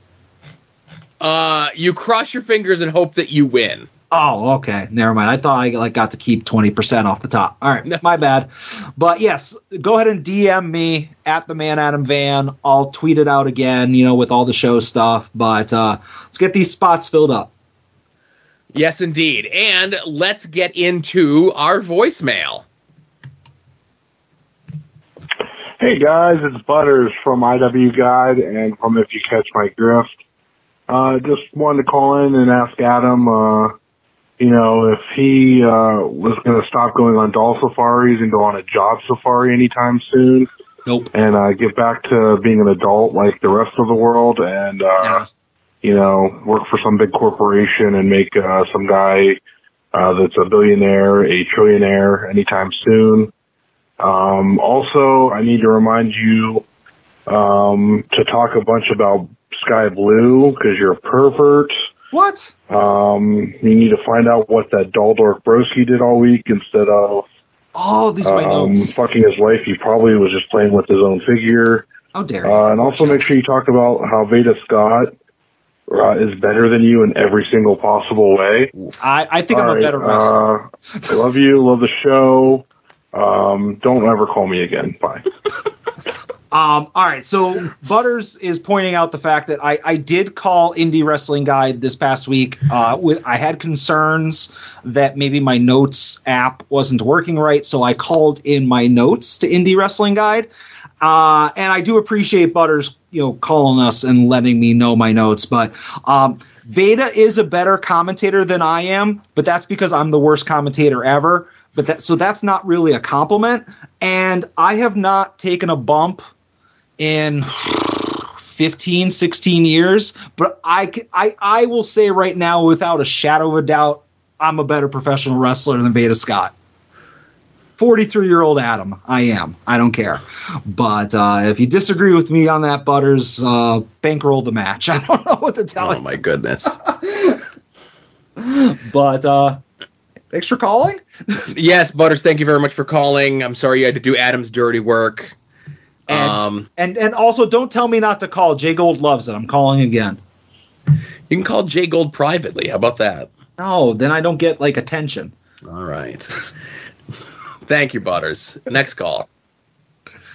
Hey, Joe and Adam, what's happening? It's your buddy Kenny from the Mr. Men. Hope all is well. I got this, I don't know if you guys noticed, but there was a professional wrestler who works for a company on television who's in a tag team who admitted the other day or last week or a couple weeks ago, whatever, that he has never watched a full Bret Hart match ever in his life. Kind of surprising, being that, if you were to be, let's just take wrestling out of it. Like, if you wanted to be an artist and you've never heard of a famous painter or never, if you're a singer and you never heard of, a famous singer or whatever, you would maybe want to do some research or maybe check out some of it to find out what this legend did so that you could maybe apply some of those same things to your own career and become a better wrestler.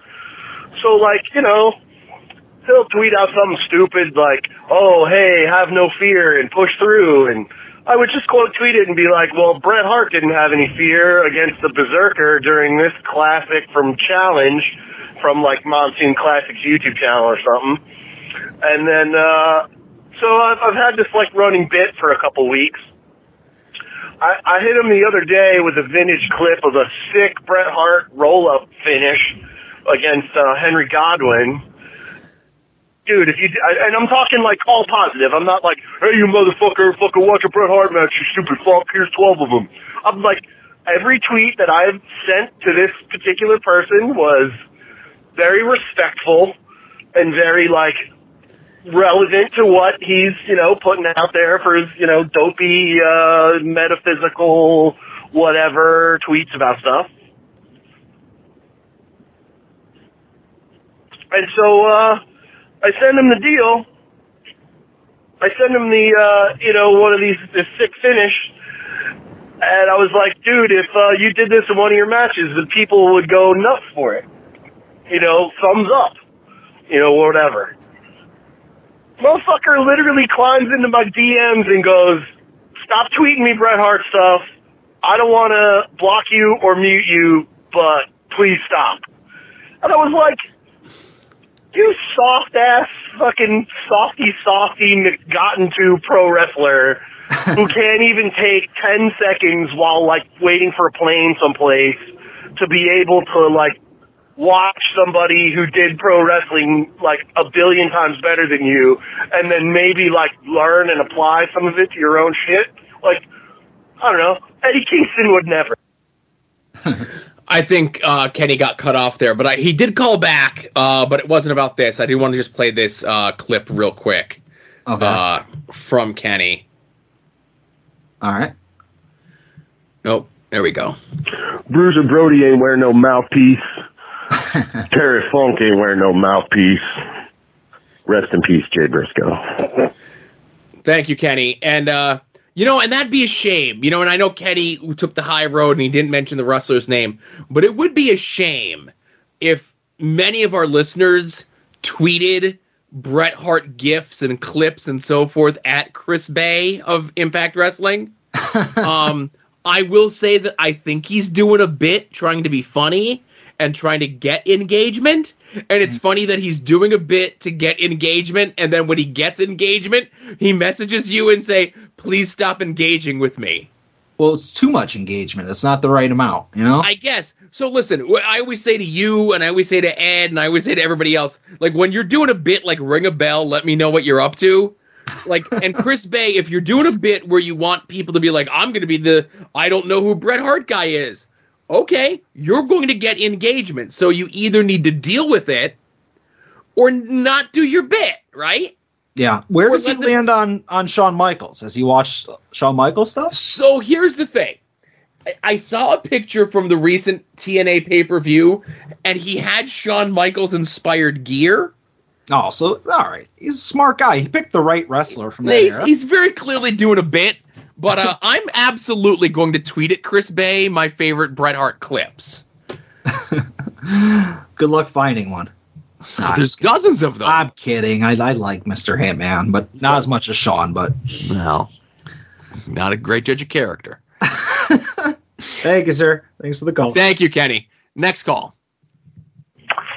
What's happening, fellas? It is your boy Ronald Two Legs. I'm here calling back to the show. Just wanted to say congratulations to Cheeseburger, a gender-neutral Monarch tournament. I think that's the only place he's ever beaten Isaiah Broner.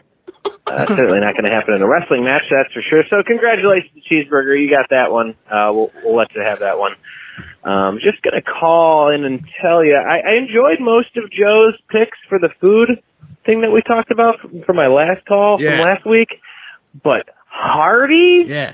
Hardee's. I mean, oh, God. Like, Ed loves Hardee's. We've had this argument. I don't know if it's because I've had this argument with him many times, and he's silly for whatever reason, thinking Hardy's is good, but you guys both need to get your freaking heads checked for that one.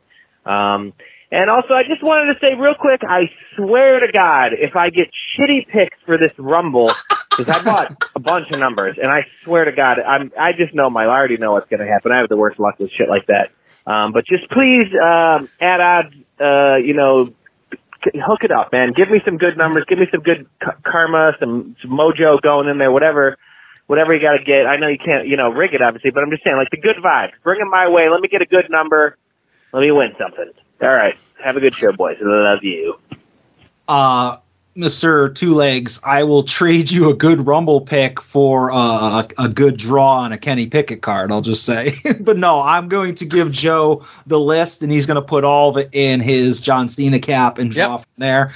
Just because, for whatever reason, Joe's integrity is never questioned, but mine is in question. So Joe will be doing the draw. Just don't ask anyone that went to the raffles at VCW shows back in the early 2000s.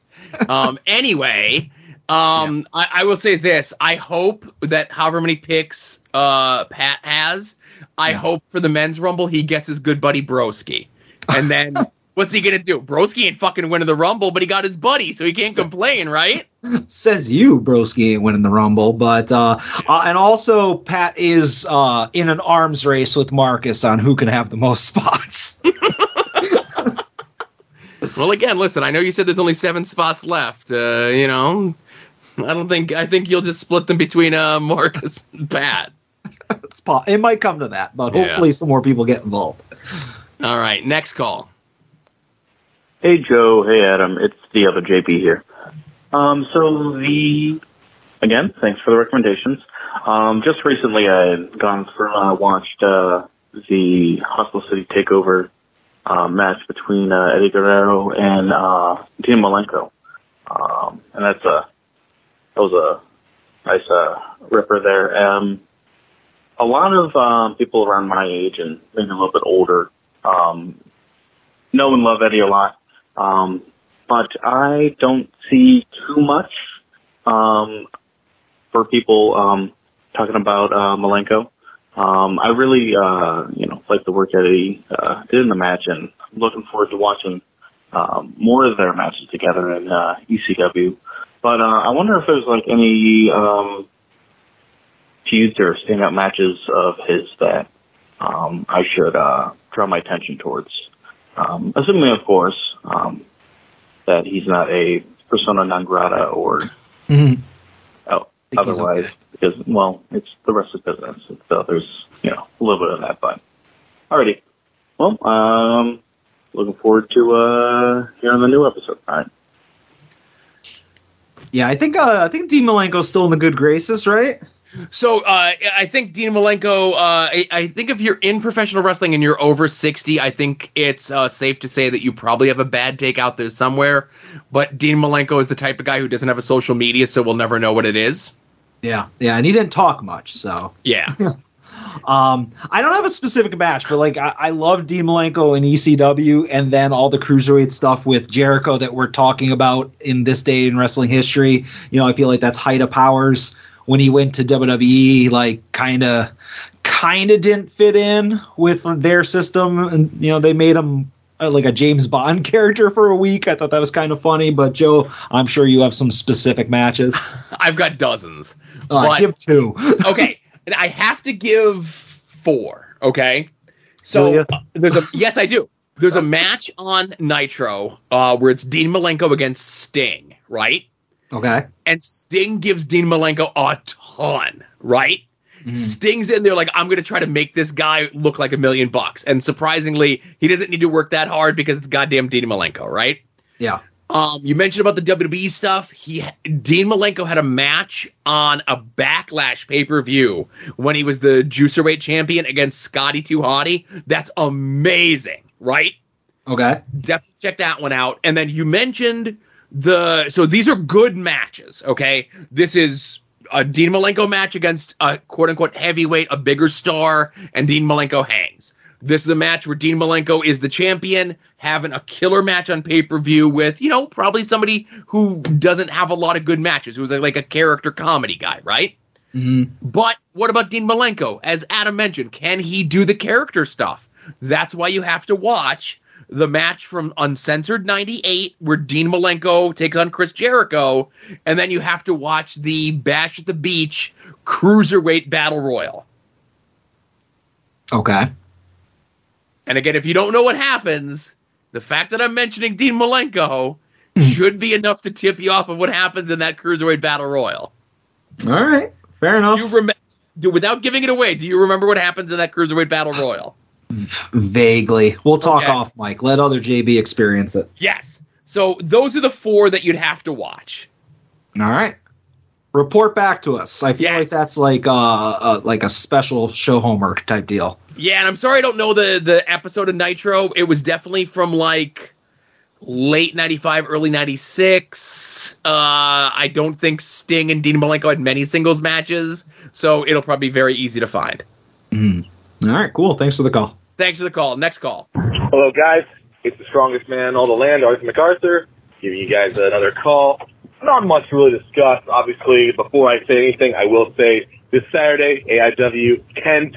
Be sure to watch on Fight Plus. And if you're in the area, come watch. It's going to be a good time. And Chuck Stone and I, we're getting those tag titles back. And Adam, you know the plan. Oh, yeah. Anyways, as some of you may know, sports betting is now legal in our home of Ohio. I don't know how much into betting you guys are. Maybe you're not, which is definitely a good thing. Unfortunately for me, I am addicted, just like everyone else here at AIW. So, any games, anyone I should pick this week? You know, any parlays? Who do you got for the playoffs? I don't know. Give us some inspiration, and maybe I'll just split my wings with you guys. I don't know. That's all I got. You guys have a blessed weekend. Thank you, Artie. I just want to say, nice job, Ohio. Finally catching up to Pennsylvania, who got sports betting, like 5 years ago, 6 years ago? Something Joe? like that. Yeah, all right. But I am not a big sports bettor.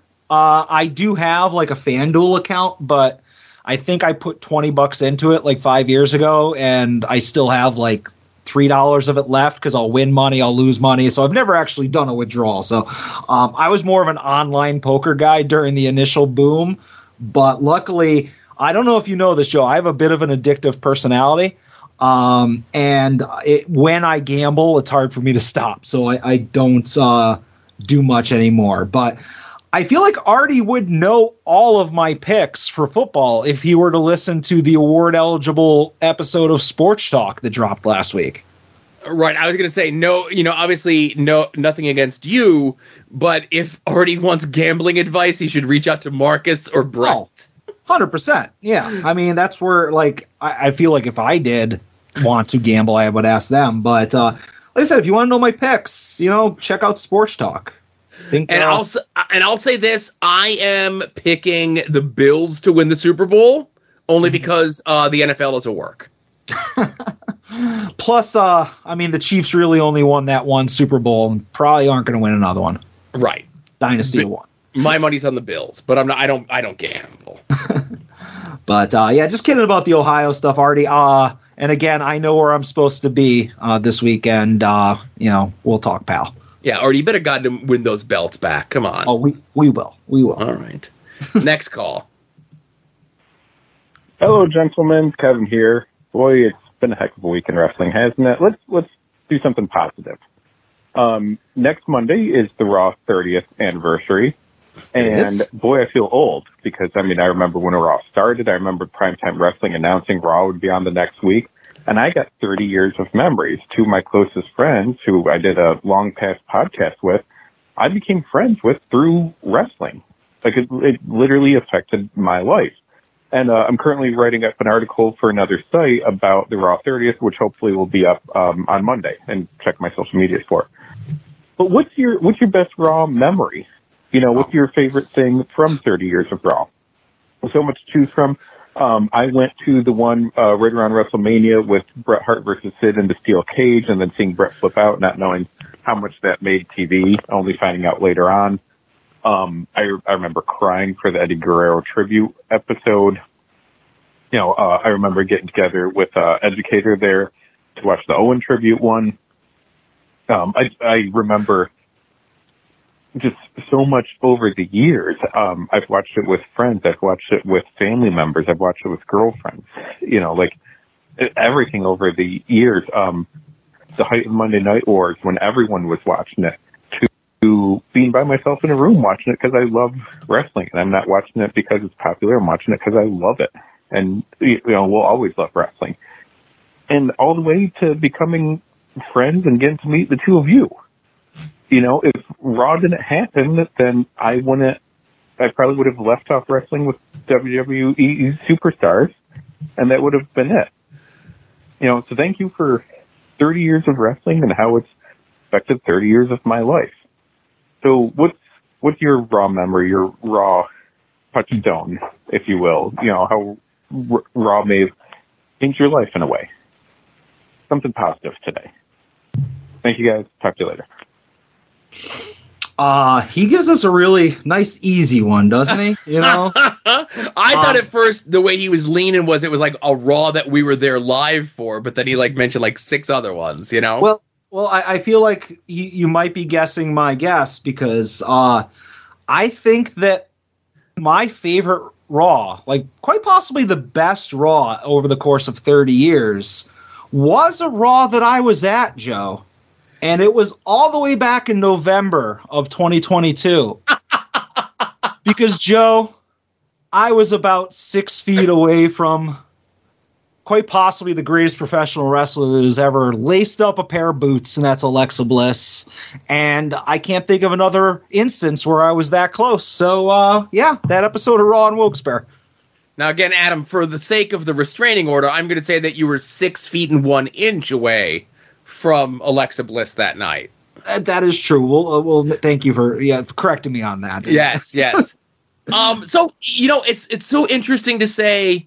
You know, it's something. You know, we mentioned at the top of the show, of course, the bit with Tyson and Austin and Tyson, kind of changing the game for WWE and being a WWE guy who was watching Raw during all those times. But there's so many pre-Attitude Era moments that I remember so vividly, like the Owen and Shawn Michaels match with the Enziguri, that, you know, the kick to the back of the head that quote unquote kills Shawn Michaels, right? Yeah. All the ECW stuff. Because I was a huge ECW guy. Oh, yeah. So in like 96, 97, when like Taz in the crowd would have Sabu Fears Taz sign, or they let the ECW guys have the match, and we reviewed it on the show here last year. You know, are those great episodes of Monday Night Raw? Absolutely not. But are they memorable because my favorite promotion was quote unquote invading Monday Night Raw? Yeah, it was awesome, and yeah. I vividly remember those things so strongly. You know. Yeah, like I feel like especially pre-Attitude Era, when those shocking things would happen, like me as like a young kid, I'd be talking about them for weeks, whether it be ECW showing up. Like I was a huge Shawn Michaels mark, but when Marty Jannetty jumped the railing and attacked him, like I was like, oh my God. Or even just recently recreated with a really good box set, you know, Razor losing to the Lightning Kid. Yep. You know, like those types of things. So like a lot of those stick out as like pre-Attitude Era, and really anything during the heyday of like Rock, Austin, you know, Ministry, Undertaker, whatever, like just such great stuff back then. Yeah, I don't know if I could pick just one though. You know, it's so tough to say. But like the one that we mentioned at the top of the show, the Tyson and Austin thing, just for like the historical significance of it, like that has to be in your top 5. You know? Yeah. And it's funny, like there hasn't been like a Raw in the last 5 years that you could put in those same sentences. Okay, in the last 5 years, other than the one we were at, where I was 6 feet and 1 inch away from Alexa Bliss. If I sat down and thought about it, I could probably, you know, figure one out. But the problem is WWE over the last like 20 years has become like so rote and so like, you know, whatever. I know they tried to recreate that with the Big E Money in the Bank cash-in beating Bobby Lashley. Uh-huh. I know they tried to recreate that. Like, they try to recreate that with Money in the Bank cash-ins, you know? Yeah. I know there was a lot of people that when Little Johnny made his return on Monday Night Raw, that was a big deal, you know? Yeah, I love Gargano, but I would never put that in the same sentence of any of the other stuff we just talked about, you know? Right. I don't know if it was 5 years, but there was the one where The Rock was on, and he says a bunch of shit to Lana and Rusev backstage, and The Rock is cutting a promo, and the New Day come out. And I don't want to say that The Rock acted like he was jet lagged, or maybe he had some bad Chinese food, but he definitely seemed to be in an altered state. I get it, Joe. Some people doing drugs is cool. The Rock does them. It's not cool, but listen, I'm not saying I'm not saying it's cool or not cool. I'm just stating a fact. He was, licking his lips a lot, not blinking. I don't know. I'm just saying. That's a good one, but I don't know if that might be like 6 years. So I don't know. All right, next call. All right, thank you for the call, Kevin. Next call. Hello, Joe. Hello, Adam. It's once again Justin Summers with my weekly question. A real quick one, because I've been told I go too long. Was there a particular toy or play set from your childhood that you really wanted but never got? For me, it was the Teenage Mutant Ninja Turtles Technodrome. I might have had the Ghostbusters Firehouse, which was pretty cool. But once I saw the Technodrome in person, I really wanted one, but I never got it. Speaking of Ghostbusters, I'm looking over to my right, and I see my HasLab Ghostbusters Proton Pack, and it's so cool. You guys might have heard the review on it this week on the Major Wrestling Figure Podcast. I mean, at least us three have, because, we're not poor, so we've heard it already. It comes out tomorrow, or, when this show comes out. But every little thing about it, it's just so cool to have something that I always really wanted in my childhood years. When I would sit down and watch Ghostbusters, whether it be the movie or the cartoon, I would run to my room and I would grab my Kenner Proton Pack and my Trap, and I'd sit there and watch the show. I loved it. Sorry for this being so long. Later, guys. Thank you for the call, Summers. So as a kid, I was, I pretty much got, most what I wanted. I wouldn't say I was a spoiled kid, but being like one of four, we all kind of got like pretty much what we wanted. But I think the one thing, I'm older than you and I'm older than Adam, and that would be the 6-foot G.I. Joe USS Flag aircraft carrier. Absolutely, that was going to be one of my examples. But yeah that's the holy grail, man. That was the holy grail. Like, I knew a kid who had it, Yeah. And we were little, and it was a gimmick that you could lift the top part off, and we were little kids, so you could lay inside of it, Yeah. So that would be my holy grail, the thing that I never got as a kid, the play set, the whatever, Yeah, if I had a USS Flag, even if somebody let me borrow it, I would play with it. I would literally get all my G.I. Joes out of my garage that I still have, and I would freaking have an all-day battle on that thing. So the Flag is my number one. I was a big G.I. Joe and Transformers guy, and I never really had the big stuff, so I didn't have – what was the Cobra base? Was it the Terradrome? I think? Yes. So I never had that. I never had the Flag, obviously. And when it came to Transformers, I always wanted Fortress Maximus or Omega Supreme, those robots that would transform into cities or Trypticon. Those giant ones. I always wanted those. So those are kind of play sets because, they would transform into a building. But any one of those, man, those are all big misses from my childhood. Well, Adam, you can get a USS Flag mint-ish in box on eBay right now for about $2,500. Oh, all right. Well, you know what? We get a couple more click-throughs on the Amazon, and we'll look into that. For sure. And I'll just also throw out there, it was toward the tail end of the He-Man figures, so I was kind of out of it. But they did an Eternia playset that had a little zipline car on it. It was so big. It was 3 or 4 towers that were interconnected with a wire. Yeah, no, I remember that. Yeah, that was another good one. So, do you remember, and this is very local, so I apologize to anybody who's not from northeastern PA. When we were kids, there was a daytime kids show called Miss Judy. Yeah, Hatchie Malachi. Yeah. So I remember like I was probably like 6 or whatever, and I'm watching it, and they did the gimmick where they're like, "Oh, and today's birthday is Adam. Adam's turning 6 today." Do you remember when they do that? Yes. So my mom did patted the lope or whatever it took to get one of those segments, and it was like, "Oh, look behind the chair, and there's your present," and it was Castle Grayskull and Snake Mountain.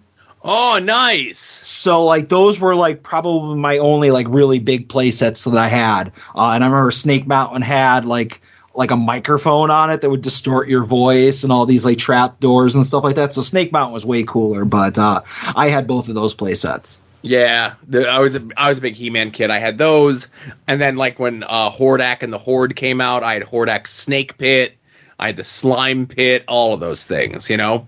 Yeah, awesome. All right, thanks for your call, Summers. Last call, absolutely. Pink button time. All right. Hey, Joe and Adam, it's Ed. On break, we hired this new guy who parks right beside me, and he also is taking his break in his car, so I don't know if I can smoke weed. And I fucking hate this guy. I fucking hate him. I fucking hate him so much. So, 2 things. One, Joe, it was nice to do the stink sheet with you this week, and the development from that. How cool is it that Val Venus listened? And now, we can assume that Val Venus listened, right? Because the time between the 2 tweets is like 12 hours. So he for sure listened. Do you think this got on his radar because of me or you? Because it certainly wasn't Kurt, because he's been trying forever. So this is our win, Joe. Who do you think? I mean, I know he replied to me, but I think that LFC bump. He noticed that LFC was on it, and so he knew this was to be taken seriously. Second, you also falsely claim on there that I like Jeff Jarrett now, and I just want to be clear that I do not like Jeff Jarrett. I think Jeff Jarrett is bad. I do, however, think that AEW Jeff Jarrett is the most tolerable he's ever been in his entire career. I don't know, maybe just being a fucking dumb old man mid-carder is where he belongs and not a world champion or a pushed commodity. But I was just wondering, for either of you, has there been a wrestler ever that you've like come around on that like you hated with a fiery passion, and then later on you're like, it's not so bad, I guess. Because everything I've seen from AEW, Jeff Jarrett is fine. It's fine. I thought it's enjoyable, I guess. I don't know, when he tried to make the other ref, Aubrey Edwards not listen to the other ref, and he, like, that was funny, I guess, because he's dumb, and he thinks that would work, and dumb heel, old man, mid-card Jeff Jarrett is kind of funny, I guess. I don't know. Okay, bye! I just want to say I just checked. Still no new episode of Sting Sheet on Google Podcasts. Oh, come on, Google Podcasts. Yeah. I don't know about, like, have I ever come around on somebody? Because, like, if I hated them, I hold grudges. I know you're very similar. Yes, I am. But I will say I definitely think it was Ed that got Val Venus to listen to the Stink Sheet. But it was more so, and I think somebody else pointed this out, that Mush Brain Val Venus absolutely thought that Pod Van Dam was Rob Van Dam. And it's like, oh, my buddy Rob is on a podcast. Let me listen to it, right? Yeah. That's absolutely what happened. And like it took him probably like an hour to realize, like, man, Rob sounds weird, you know. And someone I came around on, that's a tough one. I mean, you did come around on CM Punk for a while. He got a year, and I mean, okay, so also, I jokingly say that he had a year, okay. But I will say that Punk's last year, his last like 12 months in WWE when he was the heel champion, was some of the best work of his career. And I was like, not like upset because I was like emotionally invested in it, but when he lost the title to The Rock at that Royal Rumble, I was kind of bummed because I didn't think The Rock needed the title to go to the match with John Cena at WrestleMania. But like I said, I thought that worked, and then they turned Punk babyface after WrestleMania, and then he's feuding with like Paulie and Ryback and fucking Curtis Axel and shit, and that all sucked, right? Yeah. but I'm trying to think, is there someone I've come around on? There's a lot more people that I've gone away from, right? Yeah. Where I like them, and then I'm like, oh, they suck now, and I don't like them no more. And I know he's been getting a lot of discussion on the show. Rocky Maivia, right? So, obviously, when Rocky Maivia first debuted at the Survivor Series in 1996, nobody liked him. He sucked, right? Mm-hmm. And then once he became like The Rock, the most electrifying man in sports entertainment, everyone loved him. Well, there was a little period of time in between there where I'm like, okay, I get it now. It took me like 6 or 7 months because he did a Northern Lights suplex in a match, and I stand steadfast in that if you do a Northern Lights suplex, that you're good. And it was he was the Intercontinental Champion, and it was the lead up to the match that he had at WrestleMania with the Sultan, right? Yeah. And they did like a sit down interview with him and JR or him and Vince or whoever it was. And it was the first time that he got to like cut a promo, right? And I heard his voice, and I'm like, wow, this guy sounds like a cool motherfucker, right? Like, he has a really cool sounding voice. I'm like, they should let him talk on TV more and do the Northern Lights suplex as his finish. I go, if they do those two things, he'll be the best wrestler in the world. Now, granted, I was half right. Yeah. But that's kind of when I came around on Rocky Maivia, when he talked and he did the Northern Lights suplex. All right, cool. If The Rock came out on Monday Night Raw 30th anniversary this week, talked in the smooth, dulcet tones of 1996 and gave somebody a Northern Lights suplex, I'm going to go back and re-edit this episode of all the negative things I said about The Rock in this episode. It'll be the like a second cut, Yeah. All right, cool. Thanks, Ed. Thanks, Ed. Thanks, everyone, for your calls this week. So, hey, IndependentWrestling.tv, they have like some new show where people are playing cards and spinning a wheel or something. I don't know. New subscribers use the promo code ADODS. Lets Jerry know that you came to us from him, or you came to him from us, however that works. As we record this, TeePublic at a 30% off sale for one day. I don't know why.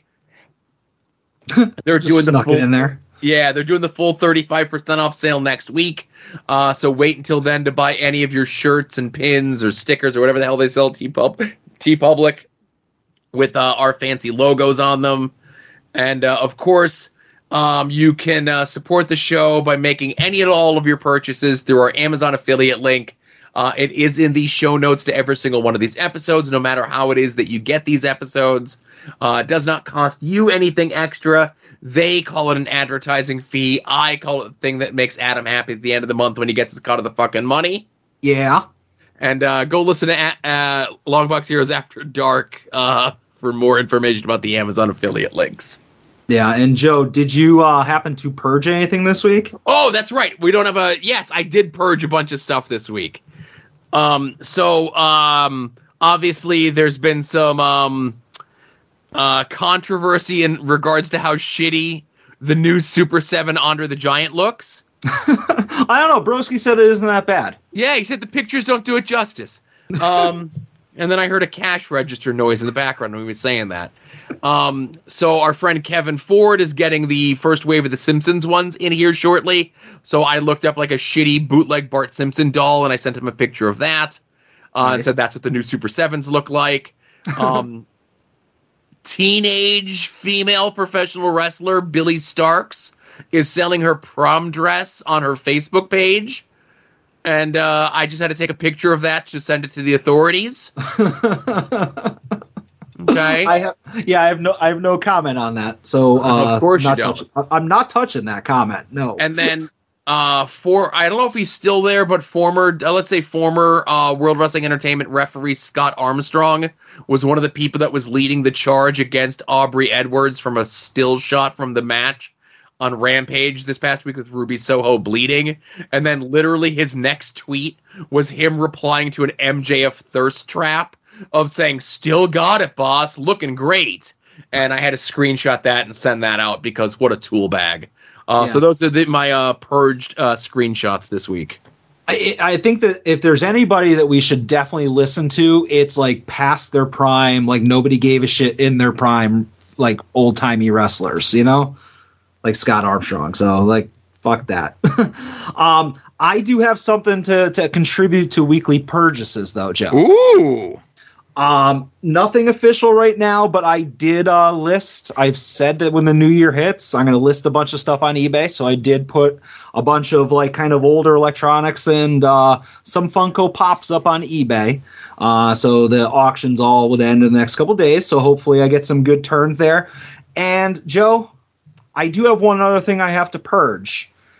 And longtime listeners of this show know that there is an illustrious top 10 of Adam Van specials. Just the hippity top of the best women's wrestlers of all time. And I try to keep that list current, where I say people are like, oh, where does Stacy Keibler fall on that list? Or where does Tori Wilson? They don't, because they had to ascend to the rafters. They got retired because they were no longer active competitors. And I feel like it's time to purge from the list of the top 10 Adam Van specials. It's time to purge Billie Kay. Oh, no. She hasn't wrestled in probably at least a year. I obviously, she's gone off to focus on other things outside of the ring, so I feel like it would not be fair to keep her there. If she were to return, you know, we'll bring her back. But yes, Billie Kay has been purged from the top 10 of Adam Van specials. Now, who am I going to replace her with? That's a tough one. It could be Shida. Respectfully, Red Sport Coach Shida. I've said before, Maxine Dupree could get in there. Heck, even NXT just debuted like a British gamer girl / Twitch streamer, which has my attention, but I'm not sure. Stay tuned. But yes, weekly purchases. I'm sorry, Billie Kay, you got to go. Oh, well, we all have our runs, you know? Yeah, again, what a run she had, but if she's not an active competitor, she can't stay. Mm-hmm. Is it definitely 12 months that they have to have at least one match? It's like John Cena has to have one match in every WWE calendar year. Is John Cena going to be the one that goes onto the list? Not with that bald spot, buddy. All right. He's got to do something about that if he wants to get in there. How dare you? But that's it for weekly purchases. All right. Well, if we're purging, you know what? Did I tell the story last week about my kid buying a Funko Pop or no? No. Okay. So we're at the comic book shop, right? All right. And he tells me that he wants to get he's in the room there at the comic shop, and he tells me he wants to get a Funko Pop. And I go, all right, well, listen, your allowance is up for the month, so, if you really want it, you'll have to give me the money for it when we get home out of your money, because you're 11, you don't walk around with money on your person, right? Yeah. And I go ahead and get it. We'll ring it up, And as he's making the walk from the register back to the room to go get it, I thought to myself, if he comes back with one of those fucking ones that I know that Adam's trying to unload here, I'm going to make him put it back. Oh, God, what one was it? It was the Homer going into the bushes one. No, see, I have that one and I didn't purge it, so that's one Dave ordered. Right, and I knew it wasn't, right? I could tell which ones have the Vansky seal on them, if you will. There's a certain layer of grease on each one of them. Oh, you take that back. Undetectable to the naked eye, but I have a jeweler's loop for that sort of thing. It's one of those, like, those infrared things that you have to get the light for to see the seal of approval. That's right. It's Adam's Funko Pops and sheets in a motel. Those are the two things that you use them on. Unrelated reasons. Yeah, I hope this leads to your kid having thousands of Funkos. No, he's got a couple. He's got like mostly like Pokemon characters and stuff. But like, over the last year watching on Disney Plus, he got into The Simpsons, and he just thought that was really funny that they made one of that specific thing. Mostly because it's a Simpsons thing, but also in part that like it's a meme as well, know? Yeah, and I'm not sure if you knew this, little kids are into memes. Yeah. Right. So if they make more Funko Pops based on popular memes, he'll probably end up getting those, Gotcha. Yeah. But Joe, I just say, you know what else is a popular meme? These podcasts. And those podcasts are Longbox Heroes, Longbox Heroes After Dark, Final Wrestling Place, We Need Wrestling, Porch Talk, Viewer's Choice, WWE War, Wrestling Cheers, Indie Wrestling Guide, Pod Van Dam. We're still waiting on that last episode of Pod Van Dam. Wings on Wings, Between the Sheets, Hit My Music, If You Catch My Grift, and maybe just this week, The Stink Sheet. Definitely this week, The Stink Sheet. Yeah. All right. Well, and now it's time for Adam's favorite part of the show. Hell yeah.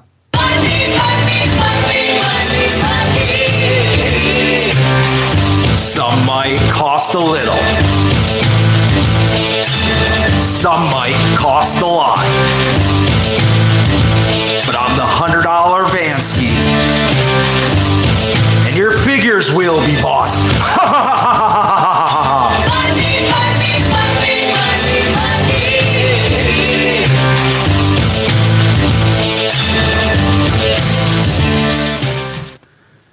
Well, Joe, I had like a relatively interesting week of purchases. I'm going to kind of work my way up in like what I think is interestingness. And I'll just say right off the rip, I pre-ordered a G.I. Joe Classified Series Crimson Cobra Bat, which is just a Cobra Bat in red.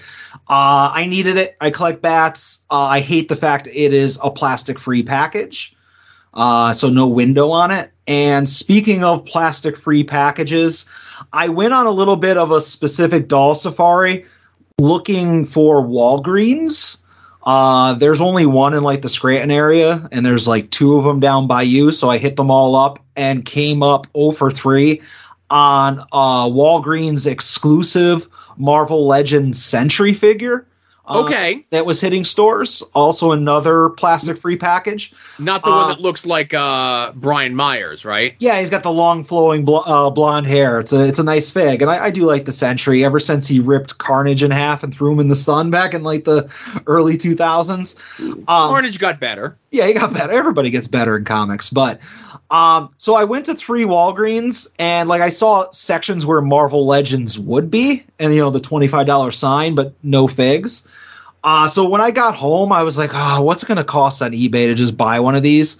And it was actually cheaper shipped to buy one on eBay than it was to buy one in store, because I got one for $17 shipped. And I guess, I don't know, maybe it fell off a truck somewhere. I don't care. But that I also got a Sentry figure. Cool. What about you, Joe? Did you buy anything? I'll just throw in there, the plastic-free packaging is really deterring me from picking some stuff up. I know you mentioned about the bat. There was like a Crimson Guard G.I. Joe that went up for pre-order today, where it has like kind of like almost like a brown and like almost like a tiger stripe design, right? Yeah, it's like a Tiger Force, I think as well. Right, and it looked really cool. And I'm like, oh, that's going to come in the shitty plastic-free package. I'm not buying it, right? Yeah. It's definitely going to keep me from buying things. Like, if I'm a completist on a figure or a character, I'll still buy it. Like, if an Azrael figure comes out and it's plastic-free, I have to buy it. Mm-hmm. But if it's something that, like, normally I'd be 50-50 about, I'm like, kind of on the fence, plastic-free is going to be, like, a no on those. Right. Go ahead. So the only thing that I purchased this week was... So, Adam, one of the best things in the world is coffee, right? I do agree. I love coffee. My wife loves coffee too, right? Mm-hmm. But she can't drink coffee for a variety of reasons. So she has been drinking tea for the better part of the last, 10 years, right? Okay. And it's gotten to the point where tea is just not strong enough for her. So she was looking up coffee alternatives, and there's this one that's called Mud Water. And water is spelled with none of the vowels in it, so it's like Mud, WTR. Okay. It's essentially a coffee substitute made from mushrooms. Yeah. Right. But my wife was talking about it. She was kicking the tires. I don't know if I want to get it. So I just said, fuck it, I'm going to buy it for you. It was it's allegedly a 30-day supply for $40. It's one of those subscription type deals. So it just came in today. She's going to try it tomorrow. And then when she tells me it tastes like shit, which it invariably will taste like shit, I'm going to go and cancel the subscription thing post-haste. Yeah. But she's like, oh, you could try it as well. Like, no, I get to drink. I've made the decision to drink real coffee. I like good coffee. When I send Bonnie out to get my coffee, she buys shit, Yeah, no, I hear you. And I just, speaking of purchases, I just got a Preternia notice. Oh, okay. This might pop Summers. The Real Ghostbusters Kenner Classic Retros, which are, I guess, made to look like the old, figures from the 80s that I did have. Set of 4 on Big Bad Toy Store, normally $54 down to $30. That's I saw Big Bad Toy Stores having a big sale, a big clearancey thing. I'm looking at the Real Ghostbusters one that you're talking about. A bunch of like the Pokemon figures are like $6 or less. And these are individually carded. I'm not going to make a live purchase on the air, but I'll look at those later. All right. All right. So is that all you got? Is the Mudwater? The Mudwater's all I got. All right. So I was in the major Facebook group. Somebody was selling a bunch of figs, and a lot of like elites that I haven't seen in the Facebook group, like either ever or in a long time. Joe, do you have your eBay in front of you? I do. Can you just look something up? And this is actually what I bought, but if you want to look something up, I want to kind of get your idea of how hard these figures are to come up with. Just search FTR, or not FTR, the Revival WWE Elite, and then just look for mint in box. And while you're doing that, I'm going to do it as well to the Revival. I could still spell Elite WWE. Now, do you want me to go to sold or completed? Either look at what is available right now that you can buy. What's the price? Okay. So I see about 3 months ago, the two of them together were sold for $110, right? Yep. And then I see there are people that are up there selling them, again, mint in box, for, $100 each. Yeah, so I see one that's like $200 for the pair, And I, ever since, they kind of became really, really fun to watch over the last like year and a half or so, I've been like, oh, what are FTR's rookie figs? And it's those NXT style boxes. And I managed to get a pair of them in the group for $60 shipped. That's not bad. Yeah, so it was a price that I was like, well, this is like a really good price based on what they're going for. So I was like, I got to jump on it, So that is my last figure purchase. I will just say, if you happen to listen to Sports Talk After Dark, you would have heard myself telling Marcus and Brett about my attempts to pick out the perfect autographed 8x10 of a certain awesome wrestler whose attire may or may not be blue. I did not make the purchase. I didn't do it, Joe. I didn't, because the only seller who was selling the stuff seemed sketchy. And I don't believe in the authenticity of those 8x10s. But eBay suggested to me, hey, you might also be interested in this. And I was like, oh, you know what? I am interested in that. And I may or may not have bought the 8x10 that I'm sending to you, which involves the face of women's wrestling. The face? The face. So yeah, it was like really cheap, and I was like, oh, I'll just do it it's for the show. It's a bit. That's why I'm buying it. That's Ty Conti, not Tay Mello. It's completely vintage. Different person. Yes, this is the old enhancement killer. Mm-hmm. But yeah, so I bought that, and I have one last purchase, Joe. And this is a weird one. And I do apologize, but I'm gonna try to go into as much detail as my tiny brain can comprehend. Years ago, like maybe like 5-6 years ago, last time I was in Vegas, I had decided that one of my bucket list things to do when I was in Vegas, and this is such a touristy dumb thing, is that I was going to go to the Pawn Stars store, and that I wanted to buy like a really old coin there. Okay. So, because I think I had watched an episode of Pawn Stars and somebody was like, "Oh, I have this like 2,000-year-old coin. Do you want to buy it?" And Rick was like, "Oh no, I can only sell that for like $40 here. I don't want it." And I was like, "I can buy a 2,000-year-old coin for $40?" I was like, "What? Sign me up." So like that's something I wanted to do. And over the last couple years, I bought like one or two really, really old coins. And I saw one on eBay, and it caught my attention this week, and I added it to my watch list, and I was like, yeah, I'm not going to buy this. This is the year of financial responsibility. And the seller sent me a best offer, like an unsolicited best offer, and it was a price I couldn't refuse. So I bought, and I'm going to shoot it over to you right now, but from the year 307, from the Roman Empire, and the reign of Constantine I, a.k.a. Constantine the Great. It is a coin in pretty nice shape from the Constantine era of the Roman Empire. And I'm shooting that over to you, like some more details. Okay. It's a graded coin. And I see, here's the thing, Joe. I have coin rules, just like I do with like figures. And like I try to look for, it has to be graded, obviously. But I look for stuff representing like significant time frames. So like I have, and I can actually, I made a picture so that I wouldn't buy something again, because I have to keep it straight.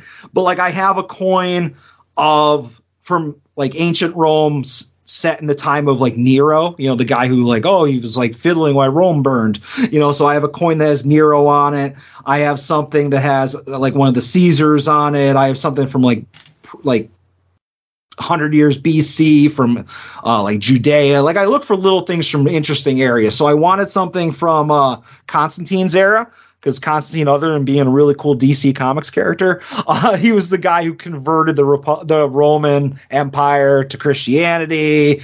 And I don't care about Christianity, but it's just still interesting. That's why it's significant. So it was one of the guys that was like, I want a coin from his reign. It can't be issued by his kids or something else that's posthumous. And yeah, this fit all the guidelines of what I was looking for. And for a coin that's what's my gazintas on this age thing, Joe? It's like 1,600 years old. Yeah, about 1,600 years old. $40? Sure, why not? Yeah, it's an interesting now where and how do you have these coins displayed? So I bought on eBay, like, it's kind of like a mahogany style box with the glass window on the front, but it's only big enough to hold 4. So this is just going to get kind of thrown in there on top of the other ones. Maybe down the road, I'll buy like a bigger one, but like, I don't plan on buying lots of them. I might buy one every 2-3 years now at this point, whenever I get the itch. I want to get something from like the original Caesar, like, Julius Gaius Caesar, but those are like super expensive because like everybody wants like an original Julius Caesar coin. And like if you want anything from like early Americas, like I looked into those, like 1770s, 1780s, unpriced, like unfathomable. You're better off buying stuff from 4,000 years ago than you are from 250 years ago. So those are out of the question. But I have a couple other things that my coin rules want me to buy. I was a history like nerd. I have like a minor in history, and I wish I had gotten a major because I wasted it on communications. There was, and obviously these are very different than like your modern like U.S. coins, Yeah. But there was a thing going around on TikTok of all things, maybe a month or two ago, where it was like, it's like one of those things that's like, common United States coins that you may have that are worth a bunch of money, right? Yeah, stuff from certain mints or whatever. Yeah. So there was a lot of that. So my kid was like kind of into it, like going through all the change that we had in the house looking for stuff. But obviously, depending on how and where and when you display these sort of things, these are really cool. These, I think, are more detail worthy than 1,000 Alexa Bliss figures. Well, see, I don't know if I agree with that, but thank you. But yeah, I just like having something that's like, oh, geez, this was in like ancient Egypt. This was in ancient Rome. You know, like these are thousands and thousands of years old. I just think it's super cool, and the fact that they're like so cheap. My mind was blown away that you can buy like a 2,000-year-old coin for like $50. It doesn't make sense to me. But yeah, I just had the itch and I wanted to buy something new, so I got that one. Well, and you know, obviously you're, and again, not to disparage you or anything else like that, but you are not like a capital C coin collector like a lot of these other people are. No, like I'm now up to 5. Right. You know? And I could see a lot of those type folks looking at, like, just as an example, the one coin that you sent me. While it is a really cool piece and really unique, I could see them saying, like, well, you know, like nitpicking it, you know, like me going over a WWE film, you know? Yeah. All I care is, can I make out like who the face, not the face, the face, the face. Can I make out like the fact that there is a face there? And if there's writing, like a lot of the times they're so worn down that you can't make out the details. And like, that's not worth it at that point. But I don't need something that's like a Jim Mint 10 or anything like that, you know? Or perfectly centered or perfectly cut. Like, I don't even know what all the verbiage of it is, you know? No. As long as it presents well is all I care about. It's just the idea of like, oh, like this is 2,000 years old or whatever. I just think that's cool. I care less if they're worth money or if they go up or any of that stuff, you know? For sure. But yeah, that's it for me. All right. I think that's it for the show, eh? Yeah, absolutely. All right. Well, for Adam, this is Joe saying thanks, everyone, for listening to episode 225 of At Odds with Wrestling. Be safe out there and enjoy some wrestling.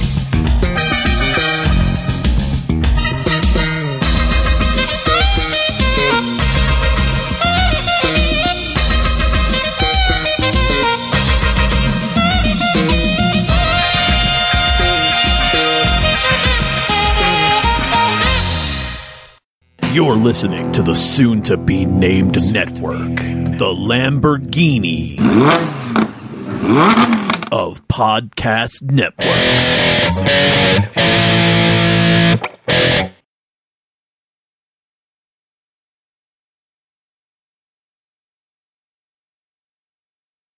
Now, Joe, I should tell you, speaking of the gender-neutral Monarch tournament, Derek was nice enough to take care of the brackets again for us this week, so they'll look a little bit better than they did last week when I did them.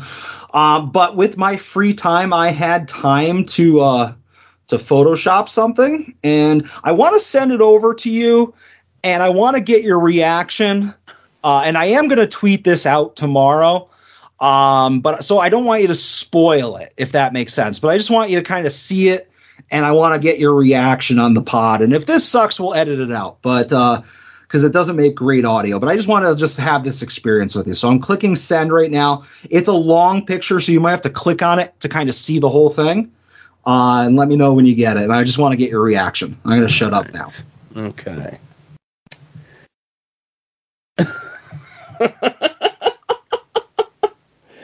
Okay. I'm counting 1, 2, 3, 4. 1, 2, 3, 4, 5. Okay. And this, I just tried to do something like, because I wanted there to be a quantitative, like factual way for me to base like my decision making on. So I threw this together as objectively as possible. So I hope this not at all bites me in the ass. I'm sure, Adam, nothing that you've done in any of these gender neutral monarchs are going to come back and bite you in the ass. But I'm glad you like it, though. So I'm going to, when I tweet this out, it's going to say Joe approved. Joe's supposed to approve. Well. I know how to untag myself from photos, so good luck.